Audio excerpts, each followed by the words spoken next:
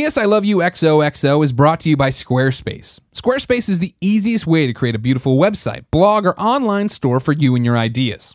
Squarespace features an elegant interface, beautiful templates, and incredible 24/7 customer support.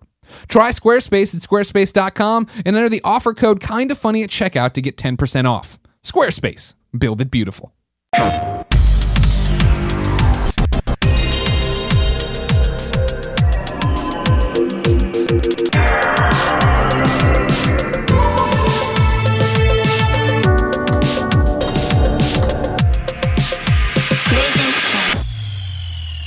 What's up, everybody? Welcome to PS I Love You XOXO Episode 9. I'm one of your hosts, Greg Miller, alongside He Only Does Everything, Colin Moriarty. It's good to be here with you today. It's good to be here with you today, Colin. There it is. The firm grip, the kung fu grip, as they wrote songs about back in the day.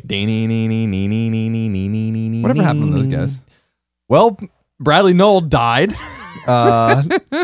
19 years ago, I think. Oh, man, I thought it just happened. I missed him. Must have missed that news story. Right, Bradley? That's your always thing with them, that they could. How would they have been remembered if he hadn't died, right? Yeah, I've thought about that a great deal. Because they really only had those. I mean, they had 2 records. Yeah. And they were good. Yeah. I mean, the self-titled album was very, very good. Everyone likes 40 Ounces of Freedom a little bit more. I'm like, I don't know. And you're not going to back that No, one? I mean, no, there's no way. There's no way that album's better than the self-titled album. But Sure. I mean, they had other stuff like I think Robin the Hood and stuff like that. But Gotcha. Yeah, I often wonder about that. Like, would anyone care? Yeah. And the answer is it's probably. Always, same thing with like Nirvana, right? Yeah, like, well, What would their legacy be if Kurt Cobain was still around making music? Exactly, and what would Foo Fighters have ever happened and all that? Sure, other stuff? that's a great question. We would have never known Dave Grohl. He would have just been the little drummer boy in the back.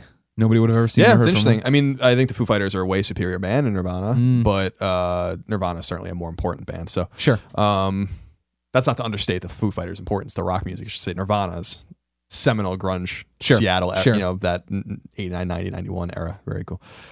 What is this podcast about? This podcast is about PlayStation, if you didn't know, ladies and gentlemen. We are kindafunny.com. We are the PlayStation podcast on kindafunny.com. We are the #1 PlayStation podcast in the world. We are the only PlayStation podcast at PSX. Make sure you come to our live podcast recording Saturday, December 5th at 5 p.m. I guess on the 5th, but I'm pretty sure that's right. That sounds right. The Saturday of PSX. It's the 5th. 5 p.m. It's the main 5th. stage. Can't miss us. Only PlayStation podcast there. And then, of course, come to our meet and greet that night at Jillian's in conjunction with Just Cause 3, 8 o'clock for that bad boy. But that's who we are, and that's what we do here. Every week, every Tuesday, we come to you with all of the PlayStation news you need to know about. 9 a.m. It's a YouTube video on youtube.com/kindafunnygames. It's an MP3 wherever you get your MP3s. We put them up on SoundCloud, and then they proliferate around the world. They just scoot them It's out. like a virus. Exactly. P.S. I Love You XOXO. The virus. It's like a virus. That's a good catchphrase. Before we go any further, Colin, last week's big news, the PSX panel. We've already covered it here with your incisive line of questioning. You're right in there. You had them all. We need to say, I'm nominated for a game award. Jeff Keighley does these game awards every year, right? We do have to say that, I We guess. change it every time. He changes the names a lot. This year, it's still the Game Awards. Okay. If you go to thegameawards.com, I'm nominated over there. It would be a personal favor to me if you voted for me. You can vote by tweeting hashtag TGA Greg Miller, all one word, because that's how hashtag works. Or you go to thegameawards.com, go down to nominees, trending gamer, click on me, and you can vote via your Facebook profile if you like. And remember, you can vote for Greg Miller using hashtag TGA Greg Miller or Greg Miller's ego, hashtag TGA Greg Miller's ego. If you But do no that, apostrophe. that doesn't count. Just do the TGA Greg Miller, and we will assume it counts for the ego as well. I don't know. I wouldn't make that assumption. I want this, Colin. I'm not gonna lie to you. I know you want it. I hope you get it, but I don't want you to get your hopes up. And I'm not saying because I don't think you deserve to win. I'm saying you're going against PewDiePie. I'm up against PewDiePie and Total Biscuit. And Total Biscuit, of and course. a couple other guys, but those are the big ones. And at any moment, one of them wakes up and realizes they're in this competition, they would say the same thing, and their audience would squash I'm us. pulling for you. I'm not going to vote for you because I want to vote for PewDiePie, but so I'm going to vote hashtag. I thought about that, just voting for Total Biscuit, just putting it out there one TGA day. PewDiePie is what I'm going to vote. But Gotcha. No, I hope you do win, but I just don't want you to get your hopes up. My hopes aren't up. Here's the thing. It's been a Cinderella year for us. We start this thing January 5th, 2015. Here we are coming into December, coming in strong.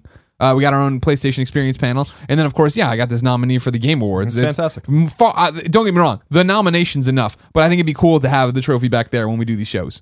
It would be. If you're listening to MP3, we record in a room, and behind us is things. I hope you win. Our people can do it. I know. It's going to require a great deal of vote engineering. Yeah. And a lot of hanging chads. A lot of hanging chads. You're going to have. It's a grassroots effort. Yes, this is, I think, how Barack Obama won Iowa in 2008. Sure. And you're going to win this the Internet? same way. Internet the same way. I'm not suggesting Obama stole the election in Iowa. I'm saying the grassroots part is what So Obama stole the election from Romney in 2012. But you're not saying like how George W. Bush stole it from Al Gore in Florida. Well, the Supreme Court stole it from Al. And Ralph Nader. Why don't we? Ralph Nader stole the election. This wouldn't even have been a problem had Ralph Nader stayed out. I love the fact that Ralph Nader thought he had a fucking chance at being president with the name Nader. We're never going to have President Nader. Sorry, so? Ralph. You have to understand. Or Ralph either. Remember when Ralph Nader invented the seatbelt? I do remember that. Right after Al Gore invented the internet. Yeah.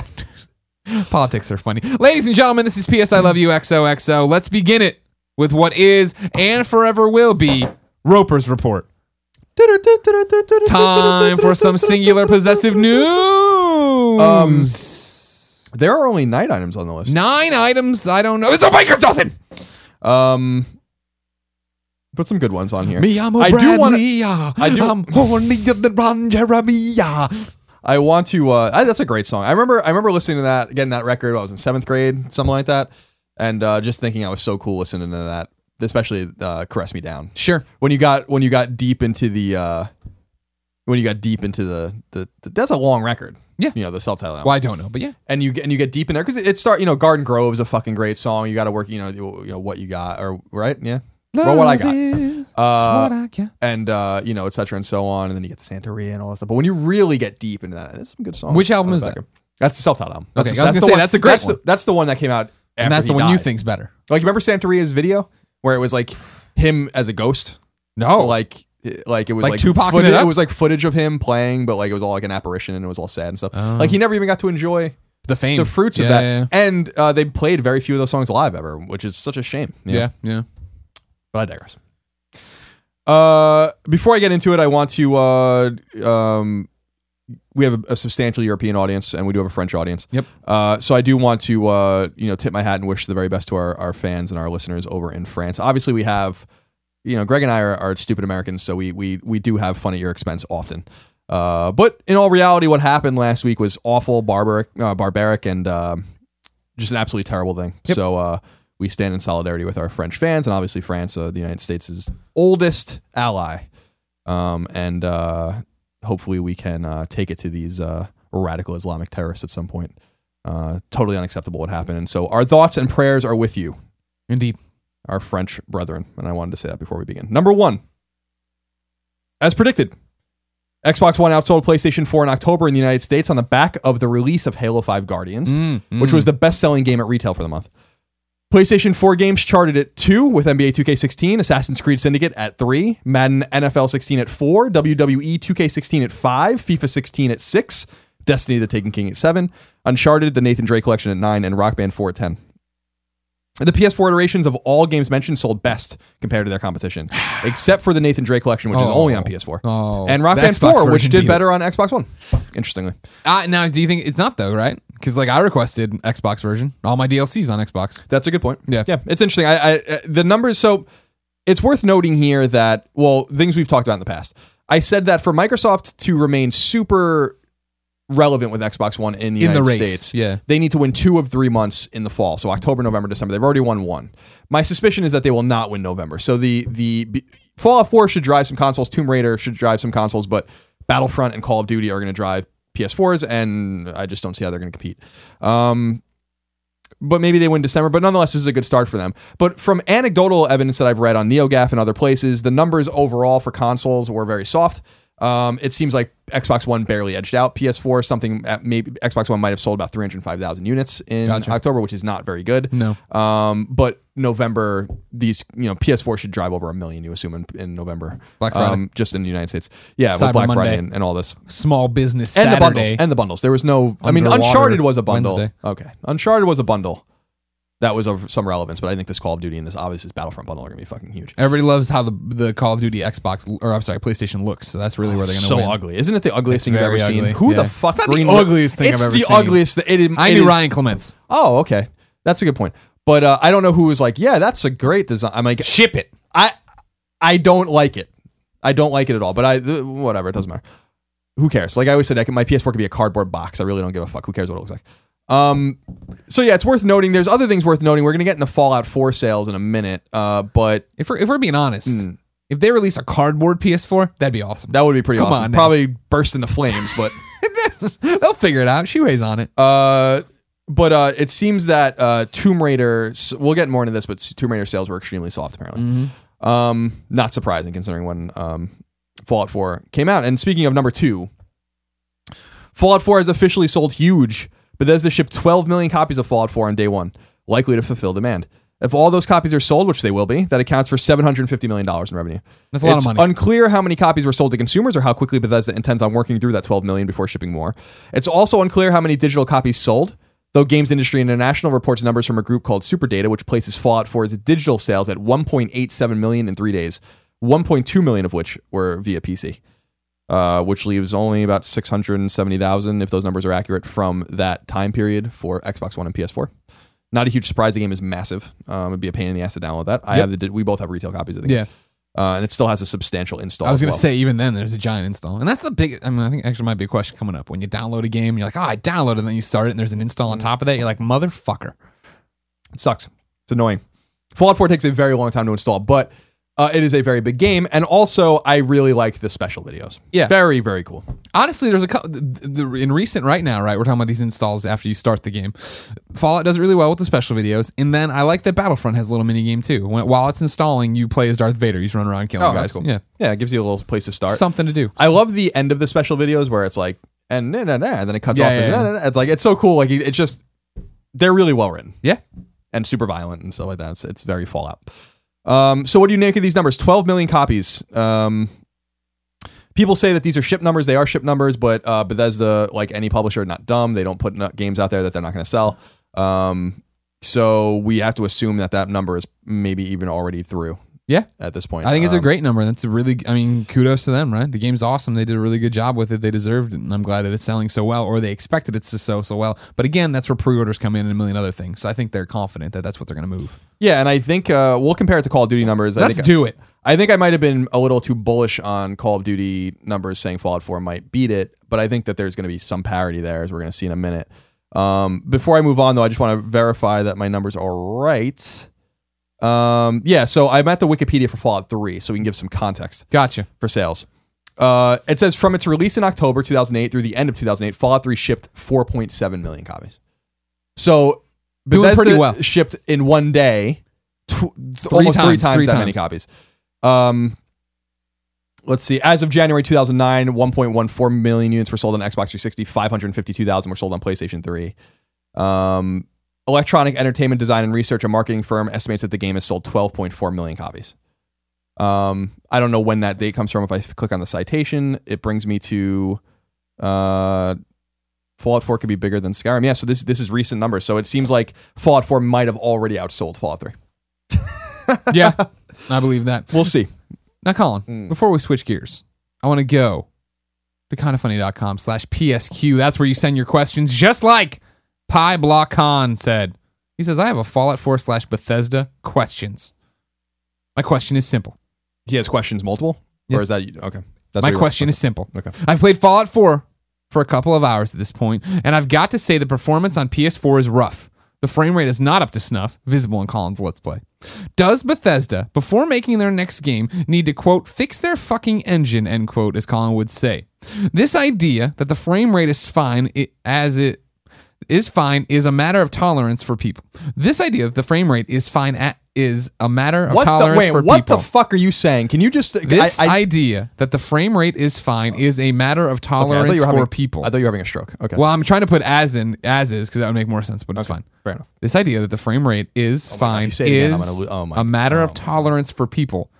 But if Ubisoft made this idea that the frame rate is fine... Do you vet these questions? But if Ubisoft made this game, they'd be bummed and burned for the sake of how it runs. They'd be burned for the sake of how it runs. I don't even understand the question. All right, so... Do they need to fix their fucking engine? Are you chalking them up to Telltale? Are you chalking them up to Assassin's Creed? Are you chalking them up to... No, this is such a different story than Telltale.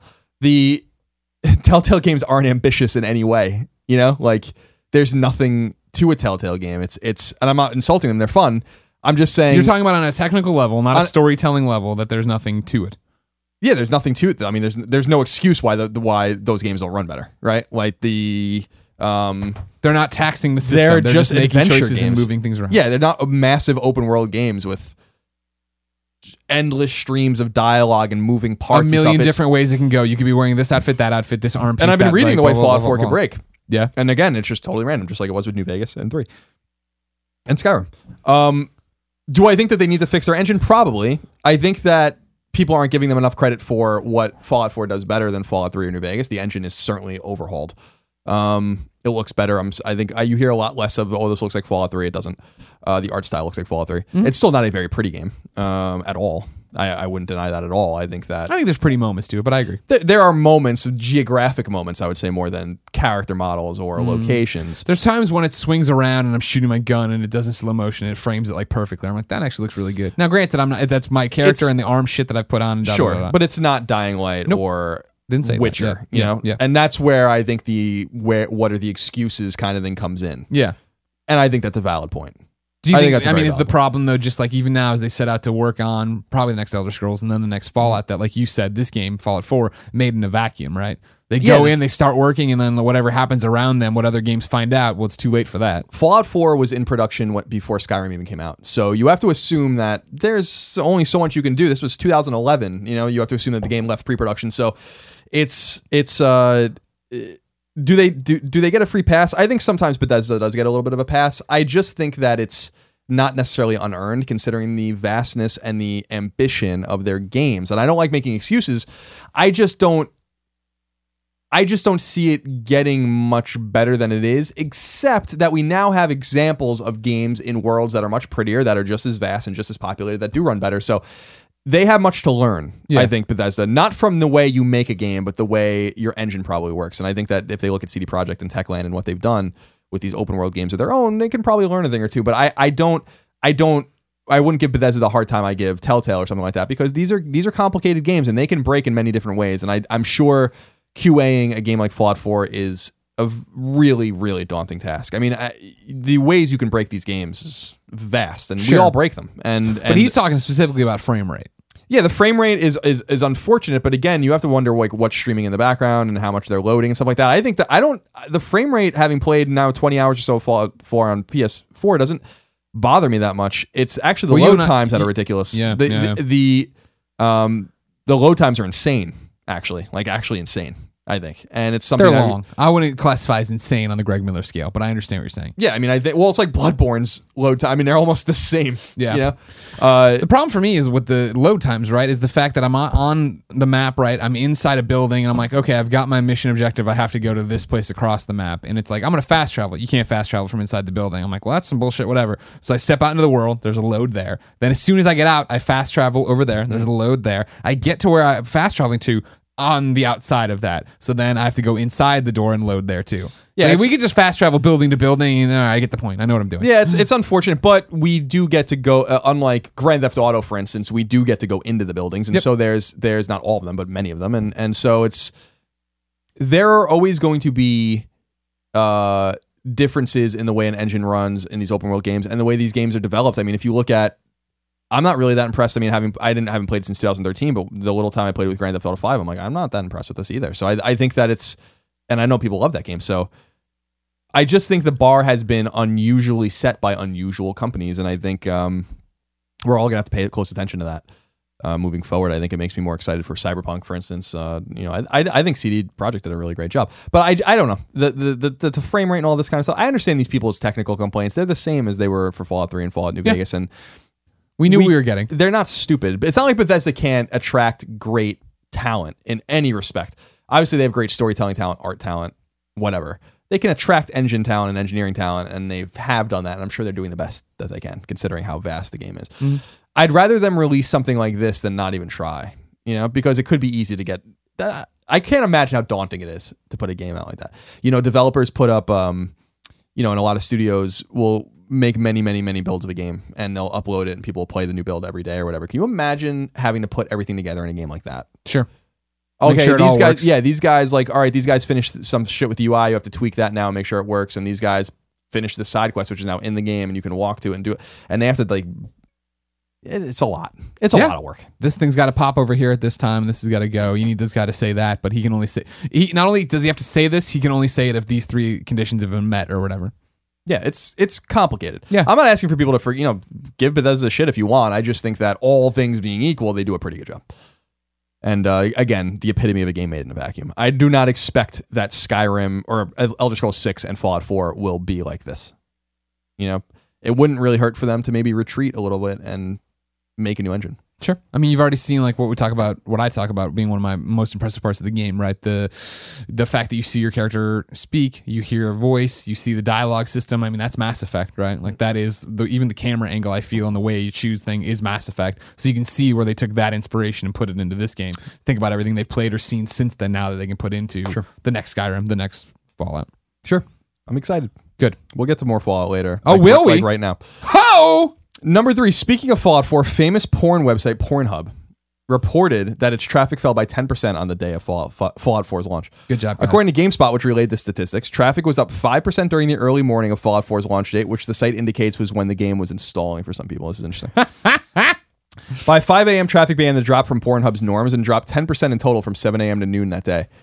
Pornhub noted that, quote, in the afternoon, traffic returned to normal, but after 6 p.m., it dropped again when we assumed the 9 to 5 workers arrived home and fired up their games. After midnight, it seems like everyone finally took a break and traffic jumped as high as 15% above daily norms, end quote. Got to catch up on all that porn you missed. I thought that was pretty clever PR for them. That's awesome. For Pornhub, yeah. Totally attach yourself to Not this that game. they really need it. I mean, everyone knows what Pornhub is. But it's one of those like, usually we don't talk about Pornhub on our shows. But here we are, talking about Pornhub.com. Great time to tell you that this episode's brought to you now. That'd be awesome. That would be awesome.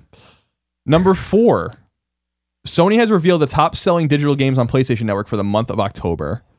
The top 10 best-selling digital games on PS4 for the month were in order: Assassin's Creed Syndicate, Uncharted, the Nathan Drake Collection, NBA 2K16, Destiny, Minecraft Story Mode Episode 1, FIFA 16, Grand Theft Auto 5, Rocket League, Minecraft, and WWE 2K16. So those were the top 10 PS4 games digitally.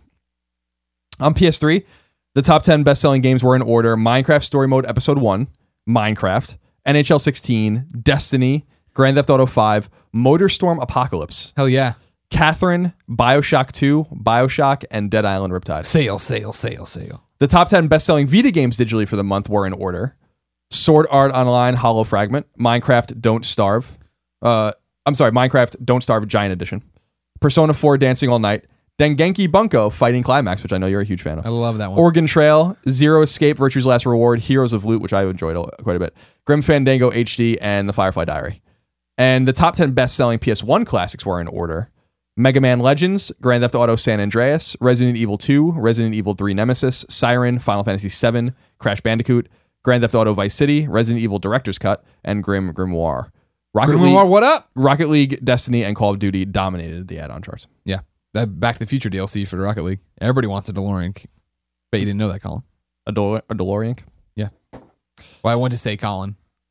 But then it's complicated. It's complicated. Well, I think I wanted to say Kevin, so I stopped. Oh, okay. Because usually 9 times out of 10, I'm yelling at Kevin. Mm-hmm. So I need to make sure his voice, his words, his name are always fresh in my mind. What's next? Or are you surprised? Are you surprised to see AC at the top of the charts? We're talking about how there was no real build-up for that. I am surprised. Yeah. But digital sales still seem to be soft. Assassin's Creed, I think sales were soft. I think we would hear a lot more about that if it wasn't the case. Yeah. So am I surprised? I guess, but not really. I mean, depends on how it made you do this. But then you went, Yeah, I mean, you figured it out. It's way more important for these big AAA games to be on MPD at a high position, and they were at number 3. I'm not saying Assassin's Creed didn't do well. I'm saying Assassin's Creed didn't do as well as I it would has. Dollars to donuts. I bet you it's down year over year. Okay. I agree. I'm not going to bet you actually anything at all. No, I know, and I might be wrong, but that's my I just don't feel like. Listen, I said this about Halo 5. And I was right and I was wrong, right? Halo 5 sold really well compared to everything else. But when you look at we talked about the MPD numbers on Colin and Greg Live about how people were doing a lot of math and stuff like that. Like the numbers for Halo 5 are soft. Definitively soft. And I just feel like it's probably the same thing with Assassin's Creed. So Assassin's Creed came in third, but everyone's sales are soft. I think people are waiting. I think there's a lot of anticipation for the big 3 this month, which would have been Battlefront, Fallout 4, and Call of Duty. So Tomb Raider. That's the thing, man. We were talking. I guess we could talk about it now. I was looking at MPD. European region sales on NeoGAF for Tomb Raider. Tomb Raider sold something like a third as many copies on Xbox One as it sold when it came out. When the original Tomb Raider reboot came out a couple years ago, and seemed to have sold maybe an eighth as many copies as PlayStation or as Fallout 4 at retail in the UK or in Europe. Funny you mentioned this. I thought on our PlayStation podcast we'd make this topic of the show. Tots. So let me read you a quick excerpt here from the internet, all right? Rise of the Tomb Raider debuted in 5th place on the UK all-format charts after selling less than a third of the amount of copies achieved by its predecessor within the same period. Though Rise of the Tomb Raider was universally well-received among critics, it seems that the game's launch, coinciding with the release of the much-anticipated Fallout 4, not to mention its exclusivity deal with Microsoft, which led to it only releasing on Xbox One and Xbox 360, had a negative impact upon its sales. After Chart Track released the PAL all-format charts for the week, NeoGAF member Bruno MB provided a breakdown of the numbers pulled in by the game, revealing that the Xbox One version sold fewer than 48,200 copies, while the Xbox 360 version, which debuted in 23rd place on the charts, sold fewer than 8,500 copies. Now, that alone is a hashtag Colin was right. You've been banging this drum. I mean, it was obvious. I know. I know. This is one of your easy ones. This isn't one we need to get the shirts made for. Some people are like, it's different audiences. And I'm like, no. Yeah, well, nobody wants to ever listen to you, Colin. I don't know why. You're so beautiful. I know. And right all the time, too. Yeah, close. You're almost always right. Almost always right. That was a false statement. We got him, honey. We got him right there. Yeah, no surprise there. And that, honestly, that's why you just said, everybody's looking forward to this month's results, right? With the big three you just named. I'm really interested to see where Tomb Raider falls. You know what I mean? To what exactly that means, what extent this is actually all done to it. Where will it chart? Where does it chart? What happens to it? It's bad. I mean, and you're right. Critically, the game is killing. Everyone I know that's played it has said it's great. It's fantastic. People love it. Some people's game of the year, I think. Yeah. I believe it. I absolutely believe that Crystal delivered a game here. I can't wait to play it when I get back from Thanksgiving. Based on we have so much stuff to play, I probably not even play it until PlayStation 4 gets it. Sure. And maybe even not then. Probably never gonna play it. Okay. I'll tell you about it. You can just take my opinion and use it. Good. But this was obviously gonna happen. Now, I don't think that Square Enix is looking at the numbers and sweating it because there must have been a lot of money exchanged for this exclusivity deal. I think it was a huge fucking mistake for them to do that if they care about proliferating the game. And I think it was obviously a big mistake to release the game when they did. But to Aaron Greenberg's point when he was on the Gamescast some weeks ago, he said that they didn't have any good options. And in a way, he's right because it's like, well, they can put it up against Halo, which makes no sense. That's their other big exclusive that they actually really own. Yeah. And then they could put it up against Call of Duty, which would have been bad. They could put it up against Fallout, which they did, and that would be bad. Or they can put it up against Battlefront. I still don't quite understand why you wouldn't hold it until next year or release it earlier, really grind and crunch and get this game done. Get out 2 weeks early. But I don't know what it tells us. I think that the simplest explanation tends to be the right one, right? I think that Fallout 4 cannibalized this game just as I told you it would. Yeah. And it could be other things. It could be that Tomb Raider doesn't have a huge resonance anymore. I don't know if I believe that. It could be that the last one. We all love the reboot. Exactly. And it could be that Xbox One just isn't in many people's hands. That's true to an extent, but there's still about 14 or 15 million a lot out of Xboxes out there. So that's not really it. And it's on Xbox 360 as well, which there are 80 million of. So I think that it's just a difficult situation for them to be in. And I wonder when this deal was made. And I wonder if this is what I always say about Titanfall, which is that EA, in my mind, I don't know one way or the other, would probably take that deal back if they could have, because Titanfall was really sent to die on Xbox platforms compared to the way it would have done if it was on everything. But I think that even if, to their credit, even if the game was on PlayStation 4, I don't know that it would have done any better considering PlayStation 4 also gets all of these games. So it's a tough situation for them. And I feel bad for them. Olum wrote in to kindoffunny.com/PSQ just like you can. It says, hey guys, I have a question or a general topic of discussion, perhaps. How hard is Sony laughing with the temporary exclusive Tomb Raider being launched the same week as the massive Fallout 4? Yes, there will be specific players for either game, but we both know there are plenty of gamers who just want to play both. Is it a mistake made by Microsoft? What could be the point? The reviews seem quite good, but they are both not groundbreaking. Both are basically the same games as this year's predecessor. Does it matter? Is Sony? What do you think? Sony is laughing at this one? Yeah, probably. Yeah. And I think that. I don't think Sean Layton's sitting in his office having a fucking chuckle about it. Yeah. I think they look at this and are like, well, our third party deals are working and we don't even get these games exclusive. We didn't even pay for any of this shit. You know, they pay obviously for the DLC exclusivity with Call of Duty. I'm sure they have some marketing funds that they use for Destiny and stuff. There's a transition of capital between these companies, whether it's like the Destiny deal might be like Sony just pays for the advertising. That's just anecdotally, I don't know if that's true or not, but that could be a way for them to save money in the long run, right? Yeah. I think that they look at this and are like, well, what I'm really interested in, and people have been saying this for a long time, is when the game comes to PS4, which we assume will happen in October, November next year, will it sell more copies than it sold a year before on a platform exclusively? That's when Sony has the chuckle. That's when it gets interesting. Yeah, but no, I think that Uncharted, or Sony has Uncharted coming up, which is Uncharted was inspired by Tomb Raider, and Tomb Raider is now inspired by Uncharted, and so they're gonna have these two things to kind of these two pillars to look at and say like, well, Uncharted's gonna sell millions of copies. I mean, Uncharted 4 is gonna be fine. It's gonna sell many millions of copies. So no, I don't think Sony's like actively having a laugh, but I'm sure they look at this and be like, well, that's great for us. Well, Trevo Graffi also wrote in to kindafunny.com/PSQ and says, hey guys, is it possible that Tomb Raider being a timed exclusive is actually a blessing in disguise? Coming out on the same day as Fallout 4 was an unfortunate coincidence, but it will have an opportunity to shine again a year or so down the road when it's released on PlayStation 4, and probably in some sort of collector's edition with the DLC added in.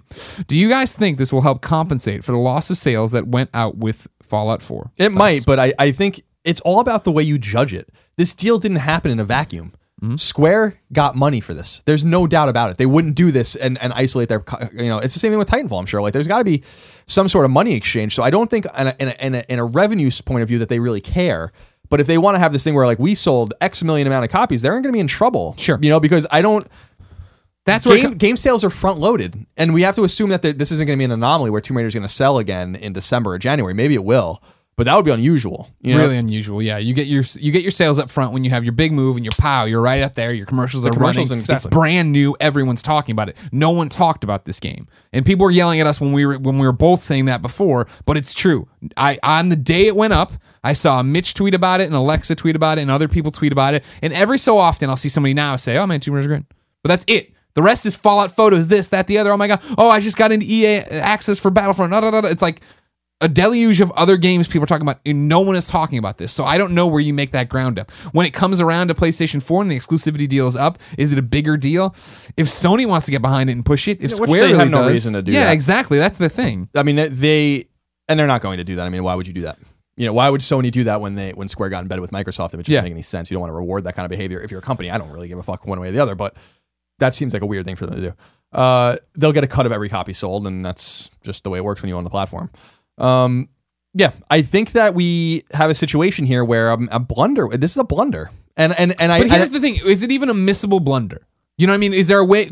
I think Greenberg, I've listened to the show he was on with you guys when I was gone, and what you're saying makes sense. What he says makes sense of like, what are we gonna do? You know what I mean? And even when we say, all right, well, fuck it, go gold earlier, push it out, have a bigger day one patch, get it out 2 weeks early, everybody's, then you're on top of Halo, right? So isn't that the same problem? Yeah, but this is the assumption that they knew, like, it's not like the Fallout 4 date snuck up on Microsoft.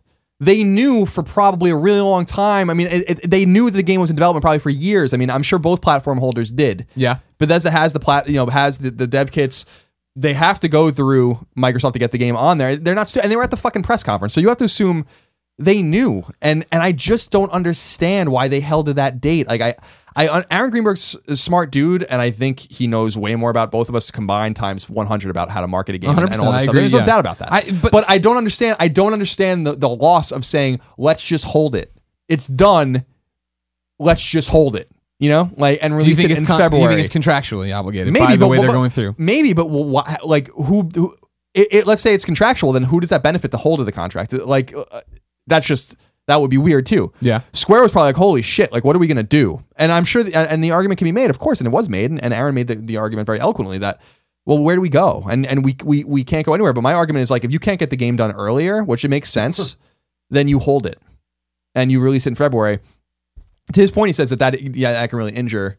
I think he says it on the podcast or I read it somewhere else, that can injure a game by holding it and then releasing it in the winter. But it can't be any worse than this. Like, yeah. I mean, that's the thing, is like, this is bad. And that's why mum's the word. Like, I haven't heard shit about Tomb Raider sales. like in an official capacity. Microsoft's not touting like how well the bundle sold or anything like that. They're not saying anything. Yeah. So it's bad. And I think that this is a tragic kind of thing for a game. And if you look at it from a platform hundreds agnostic, of people who work super hard on this, like if I was them, I'd be like, this sucks. Yeah, like we really worked hard on this game. We made a great game, and no one's playing it. And I'd be really fucking bummed about that if I was them. And I feel bad. I really do feel bad for them. Yeah. I just don't understand how you think that it's a good idea to release it at the same day as Fallout 4. I mean, I told people, I said this for fucking months since E3, and a lot of people believed me and agreed, but some people were like, you're wrong, blah, blah, blah. No, I wasn't. It was so obvious. It was so fucking obvious this was going to happen in this game. Yeah. And I don't think that it can live again. Like, I just... That's not the way it works. That's not the way the market works. Maybe when the game gets sold like $40, $30, people are going to start buying it. Maybe people get it for Christmas. Or, people buy it, but you'll never have that moment. You know what I mean? You have a moment when you release a game. This was the game's moment. And if you're going to say, well, maybe it'll have a moment when it's released coming up on PlayStation 4 as the special edition.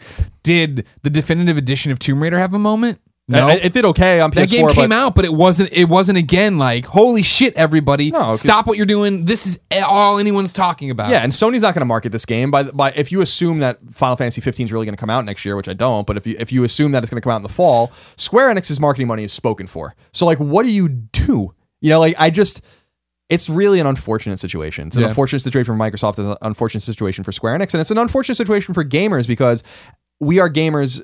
We as a group of gamers typically move forward and we have to move to the next thing. We're excited about the next thing, and Tomb Raider's just going to lose. Like, it's going to lose. So unless the anomaly is totally broken, I mean, this would be a huge anomaly if Tomb Raider sales were better in November than they were in October, for instance. I mean, that just doesn't happen. Yeah.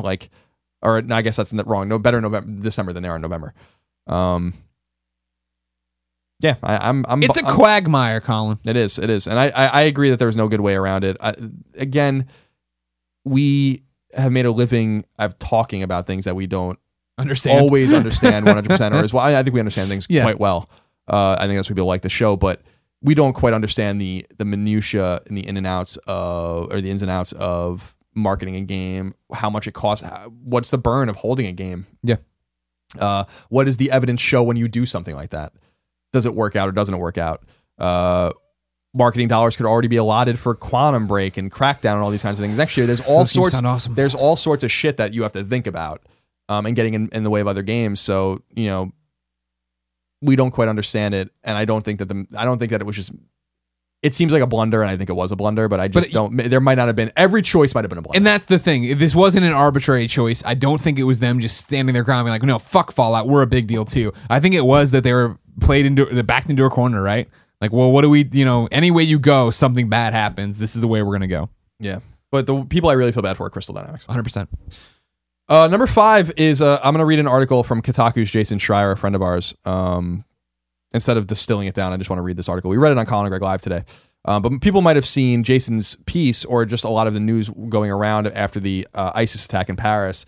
Reporting error leads to speculation that terrorists use PS4s to plan Paris attacks. And I thought instead of distilling it down into a story, rewriting it basically and citing Jason, I thought I'd read the story because this shows you, this is relevant to our audience because it's a PlayStation 4 story and it's a story that we've all seen in the news over the last few days. But it also goes to show you like how bad journalism's getting in the game industry. And I think Jason did a really nice. And not just the games. No, not just the games industry, but in the industry at large. But games journalists have to take. Let's just get into it. Read the article, Colin. Jason writes the following. Last Friday, Islamic State terrorists attacked several locations in Paris, France, killing more than 120 people and injuring hundreds more. Over the weekend, as more information emerged, reporters and analysts began to speculate that the terrorists used an unlikely tool for coordination, the PlayStation 4. As it turns out, that was all based on a reporting mistake. Anyone can log into a PS4 and use Sony's online service, PlayStation Network, to communicate by text or voice with others on the platform. Excuse me. The service is both easy to use and difficult to track, which would presumably make it perfect for people who want to plan criminal activity. There's been no proof, however, that ISIS used PS4s to plot out what happened last week, despite the wave of media reports this weekend. So why have so many people linked the PS4 to last week's attacks? The speculation appears to have started with a rather silly Forbes article titled How Paris ISIS Terrorists May Have Used PlayStation 4 to Discuss and Plan Attacks. The article, which has over 475,000 page views and theorizes that a terrorist could also, quote, spell out an attack plan in Super Mario Maker's coins and share it privately with a friend, end quote, which is Yeah. Similar to when Mike Drucker spelled out fart. Right, exactly. Yeah. Reports that a Belgian official drew links between the PlayStation and the Paris attacks. Forbes originally wrote the following quote. The hunt for those responsible, 8 terrorists were killed Saturday night, but accomplices may still be at large, led to a number of raids in nearby Brussels. Evidence reportedly turned up included at least one PlayStation 4 console. Belgian Federal Home Affairs Minister Jan Jambon said outright that the PS4 is used by ISIS agents to communicate and was selected due to the fact that it's notoriously hard to monitor. Quote, PlayStation 4 is even more difficult to keep track of than WhatsApp, end quote, he said. Jason continues, what Forbes missed was that Jambon actually made those comments on November 10th, 3 days before the Paris attack. Jambon was speaking in broader context of Belgium's security weaknesses, not drawing a connection between the PS4 and last week's terrorism. And as for the PlayStation 4 that Forbes said was found in the raids, turns out that was an error, which they've since edited out. The writer of the Forbes article, Paul Tassi, gave Kotaku the following statement. He said, quote, this was actually a mistake that I've had to edit and correct. I misread the minister's statement because even though he was specifically saying that PS4 was used by ISIS to communicate, there is no public list of evidence list of what was found in the specific recent raids. I've edited the post to reflect that, and it was more meant to be about discussing why or how groups like ISIS can use consoles. It's my fault as I misinterpreted his statement, end quote. The timing of Jambon's statement and some misleading reporting has led to a wave of unfounded speculation that's blown up all across national media from CNN to Fox News. And continues to. All that said, there's plenty of evidence that terrorists have been taking advantage of online video game services. The Edward Snowden leaks in 2013 revealed that NSA kept tabs on games like Second Life and World of Warcraft. In May, an Austrian teenager with ties to ISIS was arrested for allegedly using his PlayStation to store bomb plans. And of course, Jambon's comments can't be dismissed, even if they're not directly connected to last week's terrorism. When we asked Sony for comment on all this, they sent over a mundane statement. It says, quote, PlayStation 4 allows for communication amongst friends and fellow gamers in common with all modern connected devices. We take our responsibilities to protect our users extremely seriously, and we urge our users and partners to report activities that may be offensive, suspicious, or illegal. When we identify or are notified of such conduct, we are committed to taking appropriate actions in conjunction with the appropriate authorities, end quote. Of course, whether or not the Paris attackers use PlayStation 4s to coordinate, the possibility will always be there. Short of strictly monitoring every bit of communication between the PlayStation Network's 65 million active monthly users, there isn't much Sony can do to prevent terrorists from using their service to coordinate attacks. It's a chilling thought. That's the end of the story. Yeah. I wanted to read that because I've been seeing a lot of this, and I'm like, I saw it this morning on whatever Willie Geist show is that he was talking about, and they were quoting this still as Morning fact. Joe probably. Yeah, I feel like he was guest starring on like the Today Show or something. Anyways, that they're still using this as fact. They brought on an FBI analyst that you were talking to him about, like, is this a real thing? He's like, yeah, it is, and it's the hardest thing. But the problem, what raised my hair was when he was talking about the fact of, this is still a thing, and it's really, Silicon Valley not working with us, and that us being the government, you know what I mean, or the Justice Department or whatever, and that they're building these things and then not helping us monitor the people on them. And the people he was talking to were like, that is, and it's like, the way he phrased it, I'm like, I don't really want Silicon Valley to feel like they need to bend over backwards to work for you. Totally complicated issue. I'm not, you know what I mean? I'm not saying it's cut and dry here, but it's like, I don't like. But we have a responsibility, I think, there's so much churn in games journalism, like a disgusting amount of it. Yeah. That it seems to be more about like getting a story right, like up and citing things that are not even factual and then misreading shit and like propagating stories that aren't true. And one of the things I was thinking about, for better or for worse, is, we know Sony, people at Sony very well. What happened? You're like leaning on your phone or whatever. Siri's going off. Oh, it is. Siri. Let's relax. We know like the Sony PR team, all of them. Yeah. And I was just thinking about them this weekend where I'm like, man, I like when I thought that it was actually true at first, I was like, oh man, this is a tough one. Then when I saw that like it's kind of just a statement being made that maybe it's happening, that we don't really know the connections, and people are just kind of talking out of their ass, frankly. And I feel like that Forbes article is talking out of its ass. It's just unfortunate that the drive for clicks and the drive for just taking advantage of the zeitgeist at the time, which unfortunately in this situation is a fucking terrorist attack. It just sucks. You know what I mean? And journalism all across the board is just getting really not very good. And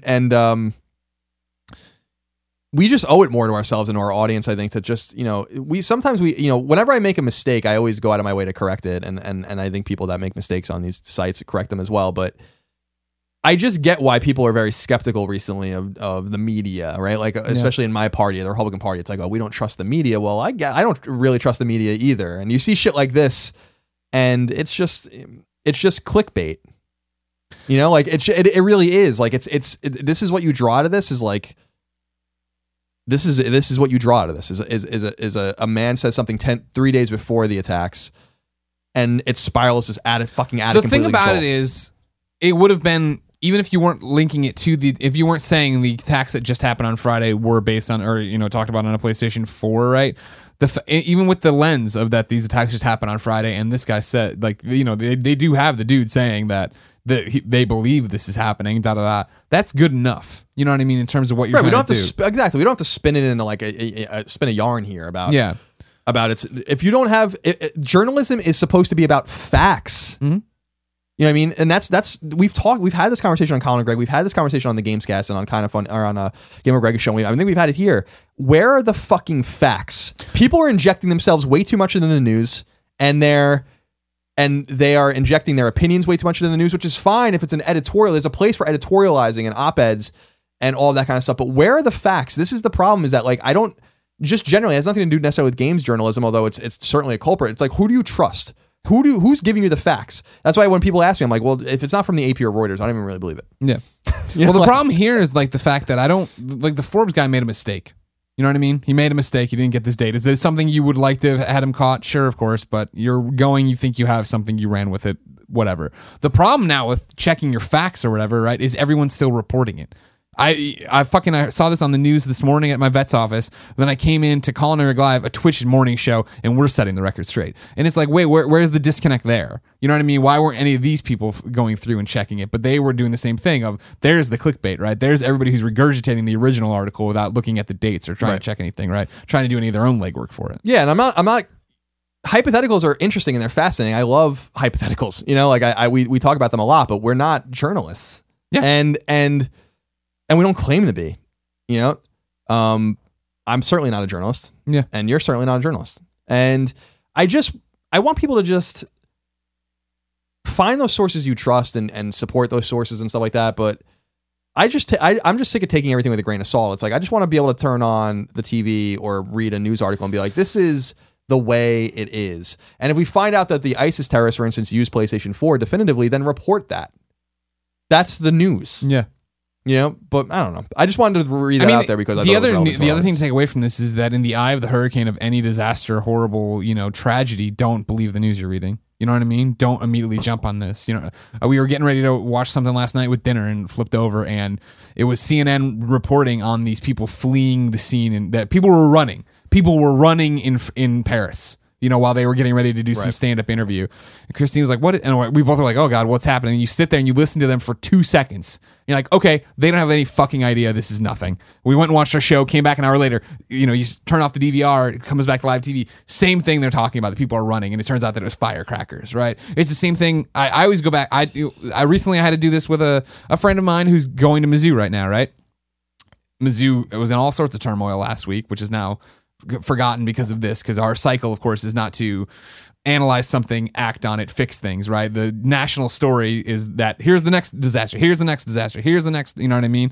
It's sad. All this stuff was going on at Mizzou, right? And he was telling me that, oh my God, we're hearing reports that, the KKK's on campus, that people are walking around with guns, da-da-da-da-da. And I was like, I understand that, and you need to stay safe, and don't get me wrong, don't go out of your way. I'm like, but none of that's happening. And I'm like, I can say that as a guy sitting on his couch in San Francisco, totally away from this. But I can tell you right now, I remember right after 9/11, when I was going to Mizzou, all it was go get your car filled up right now. The gas is going to go up. They're invading this. Well, this is happening. You know what I mean? Like, these things happen, and one person says something that they think they saw, and it becomes news and fact, and that's the thing.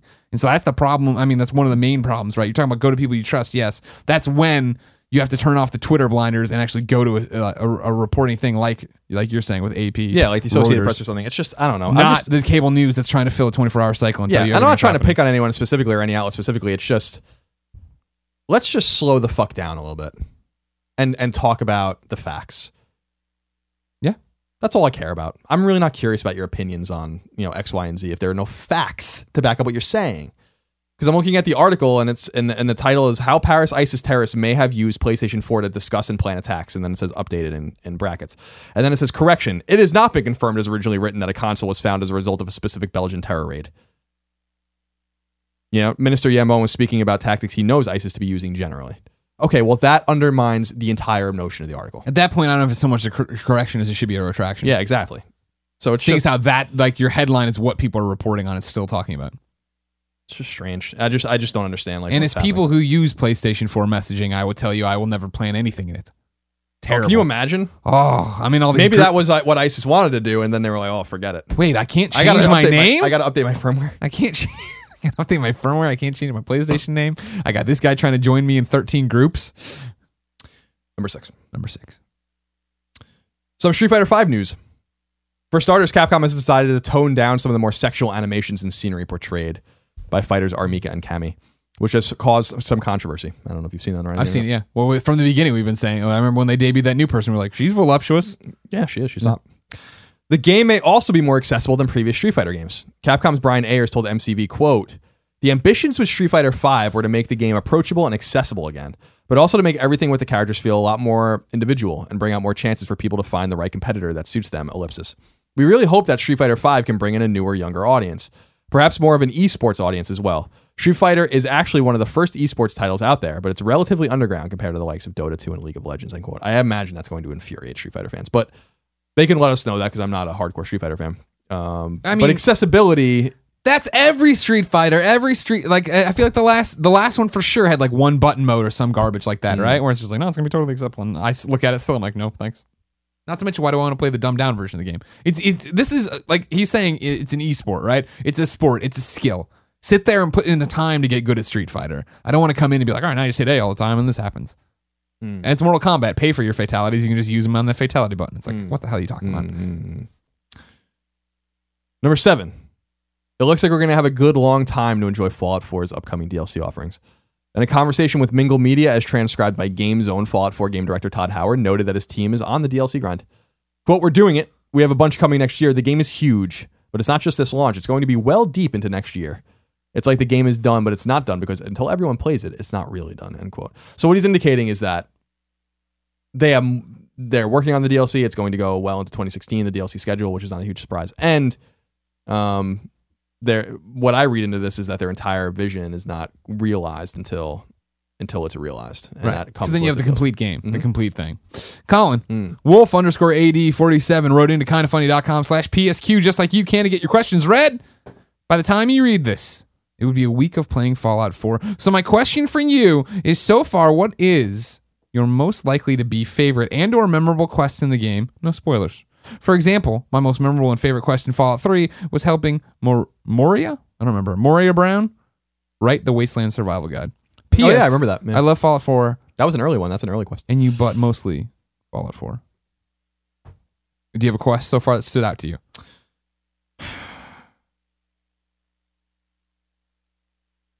Yeah, I mean, how do we talk about it without spoiling? I do, but I'm not going to say anything. I don't want to spoil it. Okay. I mean, I think I can do it with mine. Mine's the glowing sea. When you're told to go to the glowing sea for the first time or whatever, right? And it's just, for me, it was this epic moment of like, all right, cool. And you get in there and you have to kind of get prepared for it. And you're going in and it just keeps building and building and building. And all this cool shit's happening. All this, it's crazy visuals and all these different things. And it's like, that was like the time playing the game where I was like, one of the first times, I guess, where I'm playing, I'm like, oh, this is fucking awesome. Like, so, you know what I mean? Like, this is a moment I'm going to remember. I was in that moment, like, celebrating what was already happening. Similar to how I felt Fallout 3 was when you left the vault for the first time. When there's that build up and it opens and da-da-da. We always talk about it, or have talked about it on the show. Fallout 4 didn't have that exact same vibe because we'd already seen it. And plus, we've already done it. You've already left the vault. You know what that's like from Fallout 3. So this one, though, was this is unexpected. Oh. And, like, I liked that a lot. I loved that. Cool. Yeah, I don't want to speak to... Okay. I don't want to... People are sensitive about the spoilers. Double blink for me if it involved Rick. I don't know what you're saying. Number 8. I was talking in code. Call of Duty Black Ops 3 absolutely slaughtered during its first 3 days on the market. It generated northward of $550 million in revenue around the world, making it, according to Activision, quote, the biggest entertainment launch of the year, end quote. According to GameSpot, however, it's unclear whether the money made is attributed only to software sold or if the PlayStation 4 bundle was also counted. However, the numbers still seem soft by Black Ops and Call of Duty standards, as GameSpot points out that Call of Duty Black Ops 2 made $500 million in only a day in 2012. Nonetheless, Activision states that sales of Black Ops 3 rose significantly, in quotes, over the last two Call of Duty games, 2013's Ghost and 2014's Advanced Warfare. Digital downloads were apparently a big driver this time around. So, Call of Duty driving along. You enjoyed what you play? I did. I haven't gone back to it yet, but yeah. We're that's the time of year right now. And number 9, final. Some random things here to talk about as we usually end the Roper's Report. Singular possessive. Gravity Rush Remastered, the PS4 re-release of the Vita game, is coming February 9th, as we already knew, but it's now confirmed to be getting a retail release in addition to a digital release. It was originally scheduled to be digital only, as a tease for the upcoming PS4 exclusive, Gravity Rush 2. And people were furious. They were ready to claw Sony's eyes out. They demanded their physical copy of this game, Colin. I know. Now they're getting it. They are. Dino says, I loved Gravity Rush, and I'm extremely excited to see it coming back to PlayStation 4. But I find it really strange how often articles about it are flooded with comments saying they won't buy it because it isn't on Vita, acting like it's a big betrayal to move the game to PlayStation 4. But if people really like the game enough to get that passionate about it, shouldn't they want it on the leading platform? As much as I love my Vita, wouldn't releasing it on the handheld be a huge detriment to the development of the series? Thanks, Dino. Yeah, I get both sides of it. I mean, the reason Gravity Rush is relevant at all is because of the people that bought it on Vita. So there is some sort of ownership over the game from the Vita clan that bought it and it supported that game. At the same time, if Sony thought that it was viable on Vita, they probably would have made the sequel on Vita. So, my question is, could it have been on both? Yeah. And I don't know the answer to that. They want it to look good on PlayStation 4, and then that Vita would be the whole bag. If you want the honest answer to your question here, Dino, the real thing is people are. This is totally what we're always talking about with Vote with Your Wallet. There are tons of people furious about this, and guess what? They're all gonna fucking buy it. If you're a Gravity Rush fan, you're gonna buy Gravity Rush on PlayStation 4. I think there is no credibility to the people who are, and don't get me wrong, I'm sure you're out there like, wait, I said it and I do think it. Sure, a few of you, but the overwhelming majority who are like, well, no buy then if it's not on Vita. No, you're the hardest of hardcore PlayStation fans, and you love this franchise, and by the time it gets here, you'll be excited about it and want to support it. And that's the whole thing that it comes down to. Yeah, if Sony thought they would have moved units and done it, they would have done it. And so even if you, the hardcore Gravity Rush fan out there right now, are like, well, I'm not buying it then, the number of new people who will buy it are going to outpace what it would have sold on Vita, what it probably sold on Vita the first time around. It's a game of economics, and I don't believe that people who are saying they're not going to do it. I've joked around about it on this show that this is this, that, and the other. Whatever, you know what I mean? Like I'm more concerned with the fact the game looks exactly like the original Gravity Rush. I reviewed that. Did you read my review and did you make any of the changes I wanted you to make, or is it literally the same setting and same everything, just up-resed models? Because I don't want that. Yeah, people like the game way more than I did anyway. So yeah, that's the thing. I wasn't into it at all. Yeah. Other stuff from number 9. Number 9. Strategy RPG Ayu Senki The World Conquest will be coming to PlayStation 3 on November 24th. Looks pretty cool. And Ronda Rousey will be the cover athlete on EA's UFC 2, with EA Sports' Brad Hildebrand confirming to ESPN that she will still be on the cover, even though she lost a big fight this weekend to underdog Holly Holm. Apparently she got, kicked in the neck, knocked out. Yeah. So she'll still be on the cover, and that's not a huge surprise. I was reading, I don't know much about MMA, and I know that Ronda Rousey's been in the news or whatever, and she beat the shit out of that other chick, like a few months ago. Yeah. That's how she's been. All of her opponents is beating the shit out of them in 2 seconds. But apparently, I was reading the comments on ESPN. I just went on ESPN like a day or two ago to, I read ESPN, and the comments were quite unkind to her. It seems like people hate her. Like, I didn't realize that. I thought that people, Rousey? I thought people liked her. People were like hard as hell on Rousey. Like, I can't speak to the ESPN audience. It was despicable. I thought last night or 2 nights ago. No, last night, right? Or whatever. No, the night of the fight, Saturday. I'm on there, right? And literally, I like Ronda Rousey fine. You know what I mean? I enjoy her fights. I enjoy she's a Pokemon fan. She likes video games. She's entertaining. She's every like movie I've seen her in. I'm like, all right, cool, you're whatever. I follow her on Instagram. I'm like, I like what you're doing here, lady. And the fever pitch that is built with every one of her wins and people tweeting about her and doing all this stuff, all washed away in one night.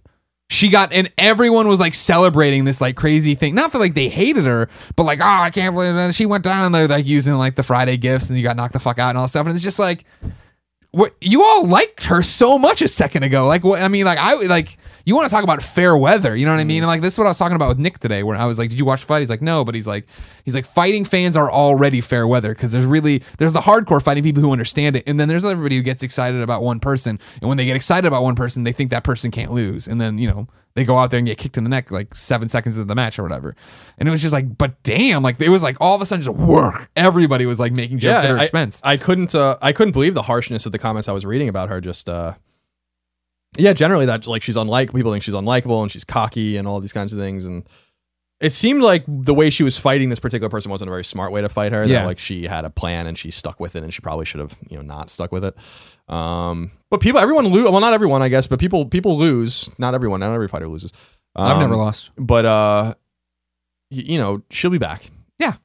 She's 12-1 or something. I mean, that's pretty good. Yeah, I hope she comes back and has her whole. That'll be the funny thing, though. She'll come back and she'll win again. Everybody will be back like, I never doubted you, Ronda. Dana White was talking about how he wants them to wants a rematch. Yeah, I'm sure Dana White does. Yeah, that's the whole thing. Is like UFC, like it's because like after the last fight, the fight before this fight, there was all the articles of like UFC's fucked. Like they're doing great right now. Everybody loves her though, and she's unbeatable. You know what I mean? Like there's no one that can compete with her, and how are they going to deal with that? And da da da da. And like UFC's just happy, I'm sure, to have people talking about UFC in this volume, right? And have her on. She was on Jimmy Kimmel and Jimmy Fallon, all that jazz. Have this like celebrity star that they have who's in movies and doing all this crossover stuff and getting the sport out there to different people. And so I'm sure that Dana White wants her hungry and ready to go. And like that's the thing is like that'll be a super interesting fight because now she's gonna be like, oh fuck, well my plan didn't work, so I have to rebuild it. There was I saw some people saying some absurd shit though too about all the conjecture that like it was so ridiculous, but people were saying like that she could take Floyd Mayweather and stuff like that, and I'm like, everyone needs to relax, a little bit. That was before this fight there was a lot, and she was the first I think to say like, no, that wouldn't really work out. Yeah, I don't think so.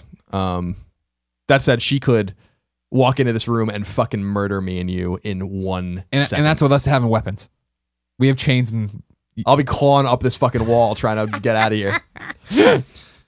Climb the castle, Colin. That's it for the news. Oh, is it? It is. Well, Colin, I'll tell you what. I'm not that excited about that UFC game. But maybe by the time it gets here, I will be. If I wanted to know what was in mom and grop shops right now, where would I go? The upcoming list of PlayStation 4 and PlayStation Vita software by the Kind of Funny co-founders. Some interesting things here. Starting with Arcade Archives Shanghai 3. This is the one I've been waiting for. PS4 digitally. In the sequel to the legendary Mahjong tile matching puzzle game, players pick from an assortment of Zodiac-themed tile patterns such as dragon, tiger, etc. Yes. The object is to clear all of the tiles from the screen by matching them in pairs. So it's Mahjong. Yeah, so thank you for explaining the rules of Mahjong. Borderlands Triple Pack comes to PS3 retail. Shoot and Loot as you explore the mayhem-filled world of Borderlands across all 3 critically acclaimed games. Experience the award-winning FPS RPG series, including the mayhem of Borderlands, Handsome Jack's rise to power in Borderlands the pre-sequel, and his reign as maniacal Hyperion CEO in Borderlands 2. The Crew Wild Run Edition comes to PS4 digitally and at retail. Get the Crew open world driving MMO and the Crew Wild Run expansion in one. Ride recklessly across the entire US map. Customize your cars, monster trucks, and motorcycles for mayhem on and off road. Crew, man, I'll tell you what. That was the game in the preview cycle. I was like, this is cool. I don't like racing games or whatever, but driving across Smuggler's Run, it's reminding me of all that stuff. And then I forget what it came out against. It's a Tomb Raider situation. Came out against something. Never ever played. It's like Titanfall with you. No, I played Titanfall. Longer than you said I was. I did. Barely. And you stole those avocados. Deadpool comes to steal the avocados! Deadpool stealth release PS4 digital and retail on PlayStation 4. A few important things I need to say before you crack into my insanely sweet game. Oof, here we go again. This is Deadpool. I'm a mercenary with an accelerated healing factor. I've been described as unstable, which is just plain cuckoo. I'm going to battle for the safety of humans and mutants. Be prepared for just about anything. Holla. That's what it says. I'm not throwing that in there. Deadpool, the game, was a lot of fun until the last chapter or whatever. Then I couldn't even beat it because it was so annoying. I remember you playing it. Yeah. Dreamals comes to PS4 digitally. Having been summoned to a dream world, the 3 animals embark on an adventure to go back to their world. Each animal can move only in one direction. Combine them wisely to find a path to the key. Sounds thrilling. Thank you for that really great write-up.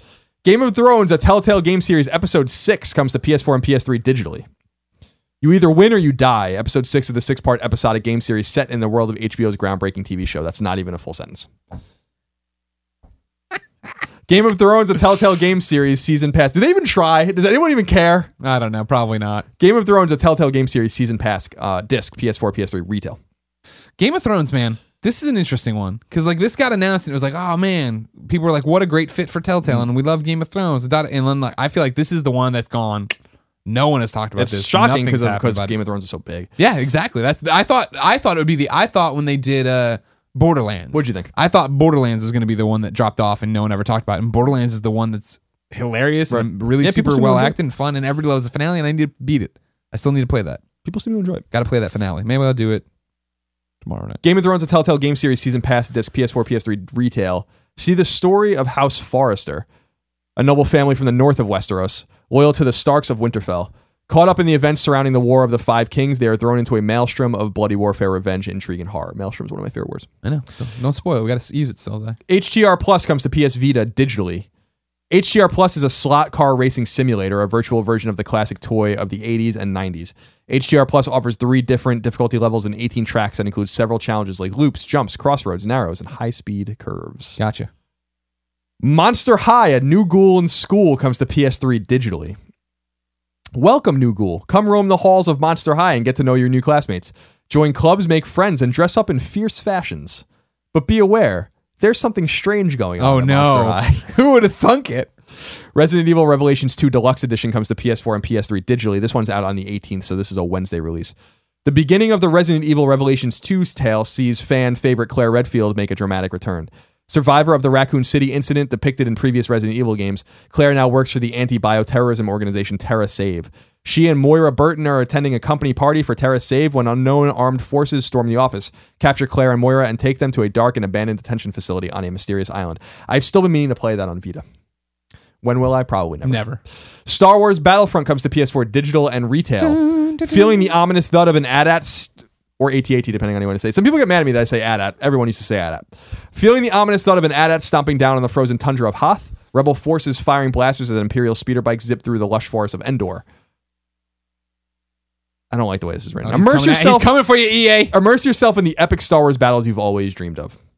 I'm having fun with it. Good, I'm glad. I want you to know that. You know, at first, it's a game that you would think would pass me by. Not a huge... I like Star Wars fine, but I'm not like you. I don't love Star Wars, you know what I mean? And then multiplayer shooters, whatever. You don't got that love for Reese? No.